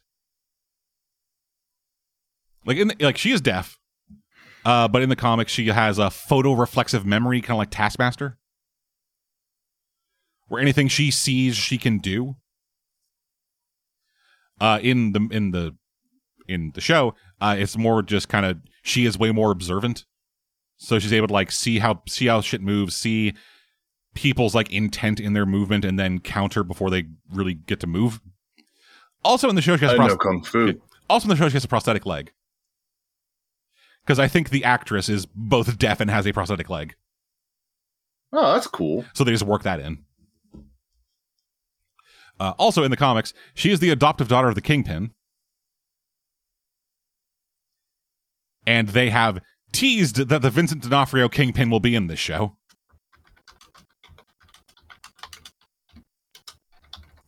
So that's cool. People freak the fuck out whenever the Netflix stuff gets brought up. Like the funny. Oh God, who played Kingpin in the original Daredevil movie? Michael Clark Duncan. I'd like him to come back He's as dead. Kingpin. Oh, I feel bad. Yeah, he's been dead for years. I actually it wasn't like the best, but I actually prefer the Matt Damon Daredevil. You mean Ben Affleck? The Ben Affleck Daredevil to the Netflix Daredevil. I don't. That Ben Affleck Daredevil was kind of awful. Now you understand how I feel about the Netflix Daredevil. I did not like it at all. Okay. And everybody's just sitting around praising the crap out of it. I'm like, no, it's mediocre at best. And you're all sitting there saying it's just like boring law drama with extended fight scene cut in. And pie. Okay. I watched 3 episodes of it and couldn't stomach it anymore. Huh. Daredevil's the only Marvel Netflix show that I finished. With the exception, none of them have that claim for me, with the exception of The Defenders, because that was one season, because of course it was.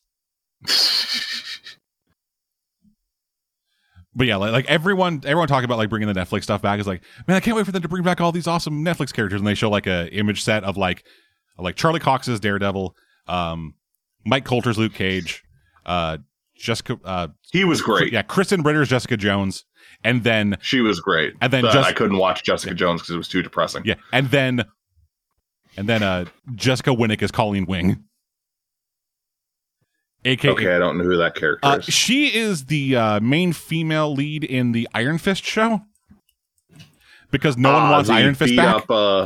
Beat up the poor people show. Got it. Yeah. And yeah. Pretty much everyone is saying like, hey, let's get Jessica Winnick back as Iron Fist, because they do not want Finn Jones back as Iron Fist. There's like, yes, fuck Danny Rand. Get him the fuck out of here. Give his powers to Colleen Wing. I'm looking forward to when I get to Shang-Chi, honestly. You say that, but like everything I've seen about it makes it feel more like the movie that I want. Like a kind of silly kung fu action movie. Yeah, I know. So, yeah, I also watched Shang-Chi. I wasn't going to talk about it just because I had other things I want to talk about. But, yeah, I watched Shang-Chi, and I did not enjoy it. I didn't enjoy, like, a lot of the, like all the comedy fell super flat for me. Character drama stuff, I feel like it would have been a lot better if they had a different actor as Shang, just because the lead guy, I think he is an incredible martial artist, a great stunt person, and an all-right actor. I don't feel like he had the charisma to play this character convincing. He didn't have the charisma to like engage me with the character, and he didn't have the chops to like play off a lot of the drama stuff with his dad, which is kind of like the main emotional thrust of the story. And then you get to the end, and then like it's like the ending. It was the equivalent of like the blue sky laser, but without being a blue sky laser. And so many times when I was watching that movie, I would just look at the time remaining, and it's like, how is there still this much of it left? I found Awkwafina to be insanely irritating, and the action got progressively worse and like progressively less interesting, just because it's like the bus scene is fantastic. That opening bus scene with the opening fight is phenomenal. The next fight with the next fight in the like scaffolding on the side of the building, like in terms of set piece fights, that was also really fun. It like the lighting helped with it a lot, having it be like the reflection like on this like rickety bamboo scaffolding was a interesting place to have the fight scene, and it played really well, I thought. But then they from there just kind of kept getting more and more CG and just like lost a lot of what I enjoyed about the fighting. That's a shame. Yeah. Yeah, so that's what I thought of Shang-Chi. It was still infinitely better than Iron Fist. The only other thing that would be like comparable, because they're both martial arts series. Mm-hmm. Like at least they got a real martial artist for Shang-Chi and then shot it properly. Not have an actor to have him have 15 cuts in a fight in a file room. Looked like Liam Neeson trying to jump a fence.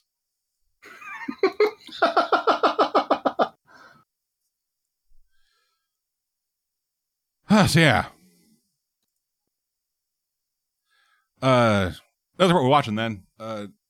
News-wise, I've been kind of slacking on finding new stuff just because not a lot of the news stories that I've been seeing have been interesting to me lately. Like, none of them have grabbed me in any real way. With the exception of one that is like a month old, but I want to talk about it because we haven't talked about it on the podcast. Man, don't make me feel bad for opting out of these. So One Piece. Oh, no. We had live action cast. No. We have our core 5 of our like East Blue Straw Hats. I don't know how to feel because on the one hand, I know this show is going to be awful. Like regardless of the like enthusiasm and effort that the crew and staff and everything on the show are putting in, the show's going to be bad. One Piece is kind of a prime example of stuff that will not work in live action. Because One Piece, in its DNA, is a drawing. Either an animated or in a comic book. Because the main character is made of rubber. He's literally a like squash and stretch animation brought to life.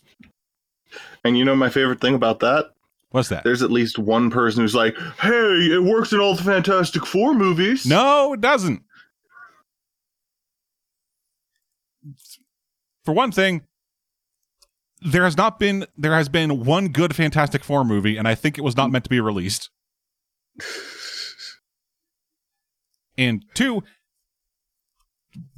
Reed Richards looked like a regular person for the most of the time, and then stretched out, but it also looked really fucked up there. Luffy looks like a cartoon. And it's constantly stretching himself. Constantly. Yeah, every single thing about him is like, I am bouncy and made of rubber. It screams that about him. Even when he gets buff, he still looks like a rubber band. Yeah. But I will say for like the majority of the cast, they really look the part. Like really, like the actor who plays Usopp. The second I saw him, I was like, "Oh, is that Yasopp?" Because he looks like his dad.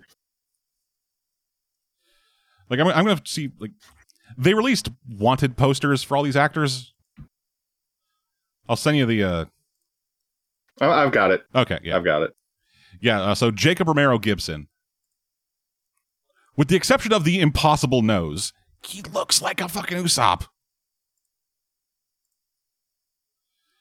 The guy they have the playing. guy who's doing Zorro looks pretty solid. Yeah, like, if he closes one eye, I could see him as Zorro. And actually, that dude is a martial artist with history as a swordsman because he was also the main bad guy in the final Rurouni Kenshin live action movie.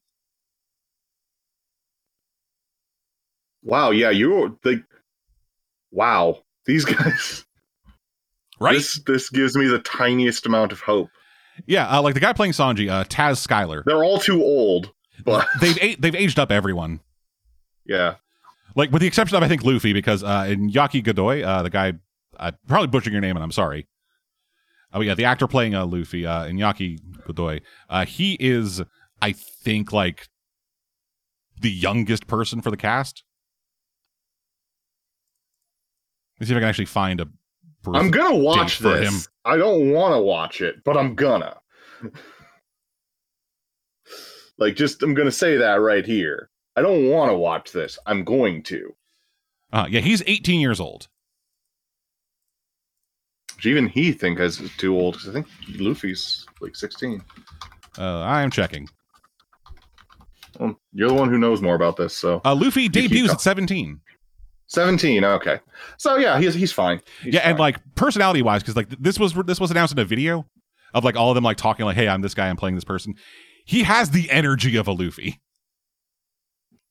He's like super loud, super excitable. And then Emily Rudd, she'll be playing Nami. I have not seen her in anything. I know she was in like one of the Fear Street movies. And from what I've seen on Twitter, oh, she was good. Yeah, she was good. And from what I've seen on Twitter, she spends a lot of her time just shitposting. So, Like, I don't hate any of this cast. They all seem like they were like I think like an announcement that like either Oda or part of his team made.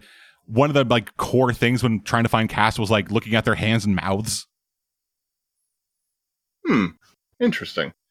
Yeah, and so like Oda is super down for these guys. The people making the show seem to have a lot of like really. It seems like they have like a lot of love for this material. At least like the people on the creator side do, because I'm pretty sure Iñaki Godoy didn't start reading One Piece until he got the role of Luffy. I need to catch up on One Piece. Yeah, you do. But yeah, this entire thing seems doomed to fail, but I'm interested in watching it burn.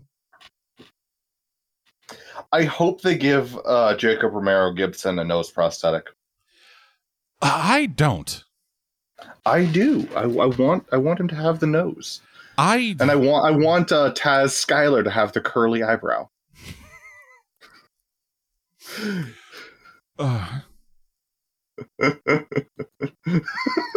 can feel the irritation. Yeah, it's like you're trying to make this a fan film. That's what it should be. Like, they need to like adaptation requires some change. It's a nose prosthetic and a curly eyebrow.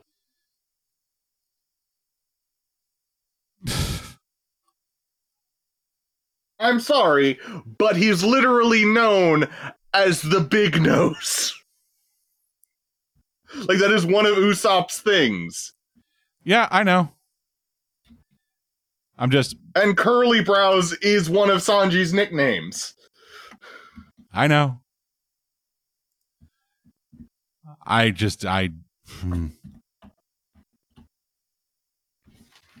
not see that happening. I could see the curly brow, but not the, like, prosthetic nose. Because all you need for the curly brow is just, like, touch it up with an eyeliner pen. Yeah, we'll see how this goes. This is going to fail. But I want to watch it happen. And I really, like, hearing that, like, all of the production staff care really gives me hope, and I'm worried that that's going to get smashed into the mud. Yep. It is gonna be rough. But yeah, so I think this is like potentially going to be coming out in like 2022, 2023, around then. And this is like based on episode titles that have been, I think, leaked at some point. They're going to be doing up to them going to the Grand Line. Cool. I mean, my favorite episode my favorite story arc is Water 7. Yeah, that's everyone's. So yeah, followed closely by Enies Lobby. Yeah, that entire saga. It's so good. So I kind of want to see the Soge King storyline in live action now. So yeah. I know it's just up to the Grand Line, but yeah, you're looking at titles. It's there's Romance Dawn, Captain of 8,000 Men, Cooks of the Sea, Tangerine Grove, Grand Line, and then a couple other ones in between. Okay. So wait, are they like super shortening or something? Yes. They are doing from the first chapter to them going to the Grand Line in 10 episodes. Ew. Because again, this is a live action television show. They can't do like there's no way they would be guaranteed for hundreds of episodes. I'm disgusted at the super shortening thing. The episodes are also going to be like probably like 45 minutes long. You're talking about 300 episodes worth of material? I'm aware. I'm also aware that they can't do that.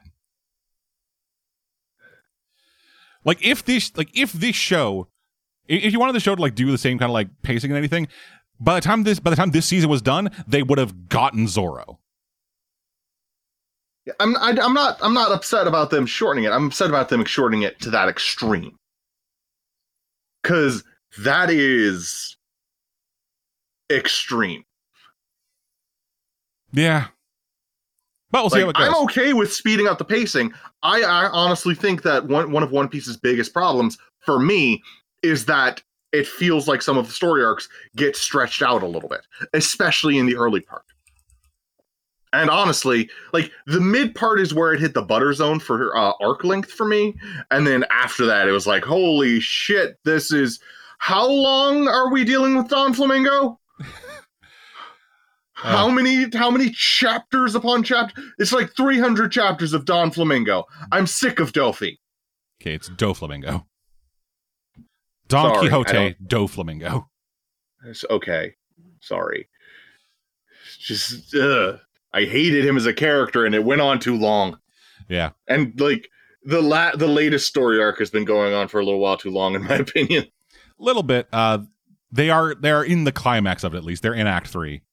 That's part of why I need to read it. I need to catch up.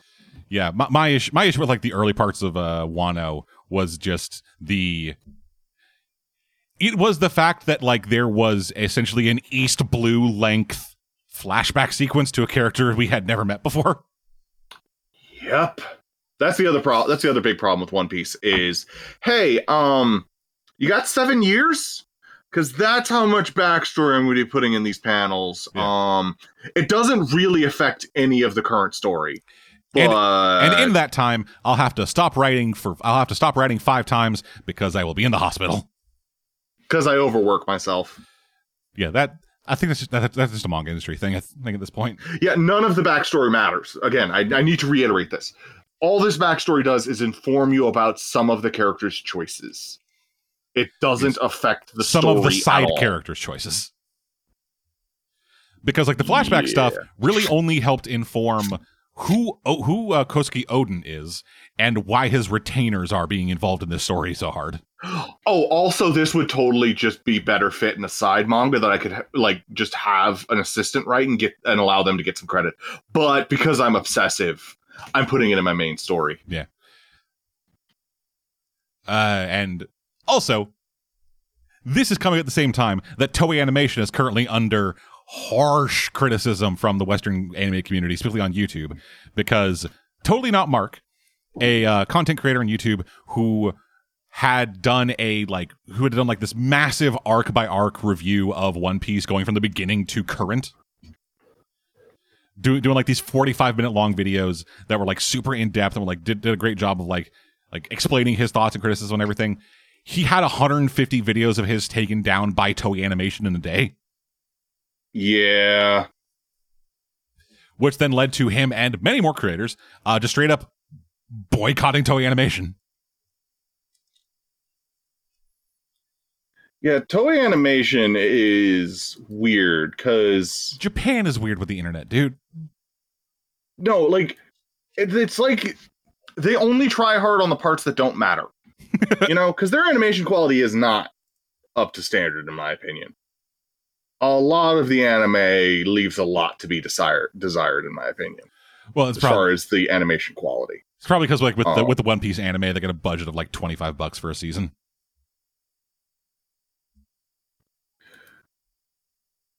I don't like Toei. Just my personal opinion. I don't like them. I don't like the way they handle their animation. I don't like the way they like handle the people who post content about their animation. Yeah, and like it was especially shitty for Totally Not Mark because not only did it like destroy 3 years of work at his channel demonetized for a while, this was also happening while Toei was talking to him about him promoting a property they had coming out. Seriously? Yeah, like they were like in talks with him to get him out somewhere, like promoting a new movie they had coming out, and then they hit him with 150 copyright claims, which took down 150 videos. Because YouTube doesn't care. Nope. Yeah. So yeah, multiple content creators came out and were like, yeah, we're not covering Toei anymore. We're boycotting this shit. Daniel Green, who was like a booktuber who had been doing these like very popular reviews arc by arc of One Piece, put out a video saying, yeah, no more One Piece. Explains why One Piece has kind of been dead on the web from what I could see. Yeah, entirely because Toei is shitters. And yeah, it's weird because like so many like Japanese companies feel like when they are like talking about stuff on the internet, it's like, yeah, what's out on the internet? Like they think that once something is put out on the internet, that it will then like somehow hurt them to have people talk about their property on the internet. I don't know. It's like the same kind of like backwards logic that made like Nintendo that led to like a lot of Nintendo's decision surrounding like online connectivity with their consoles. Mm-hmm. And like the way that like their like accounts were hardware locked to the 3DS. Yep. That was annoying as fuck. Yeah, it's a whole thing. For like such like a technologically advanced country, you think they'd be able to like have a better understanding of like copyright law on the internet. But whatever. That's all happening. It's just weird. And I think we're just going to wrap it there for today. Thank you all for joining us. We'll be back maybe before the year's over. Who knows? Coming up for the next little bit, though, we're going to be myself, Bertie, and Nico have started our commentaries on the new season of Titans, which just dropped. And I feel bad for you. Which just dropped on Canadian Netflix. Be sure to follow Bertie on Twitter at Bertie_critic to get all of the freshest, hot, screaming rage. Because this season hurt. Or just be friends with him, because then he'll tell you in person. We are 2 episodes in, and it already is significantly worse than anything Titans has ever done. Just butcherings of classic characters and complete misunderstandings of how shit works. In every capacity. This show makes the Joker win.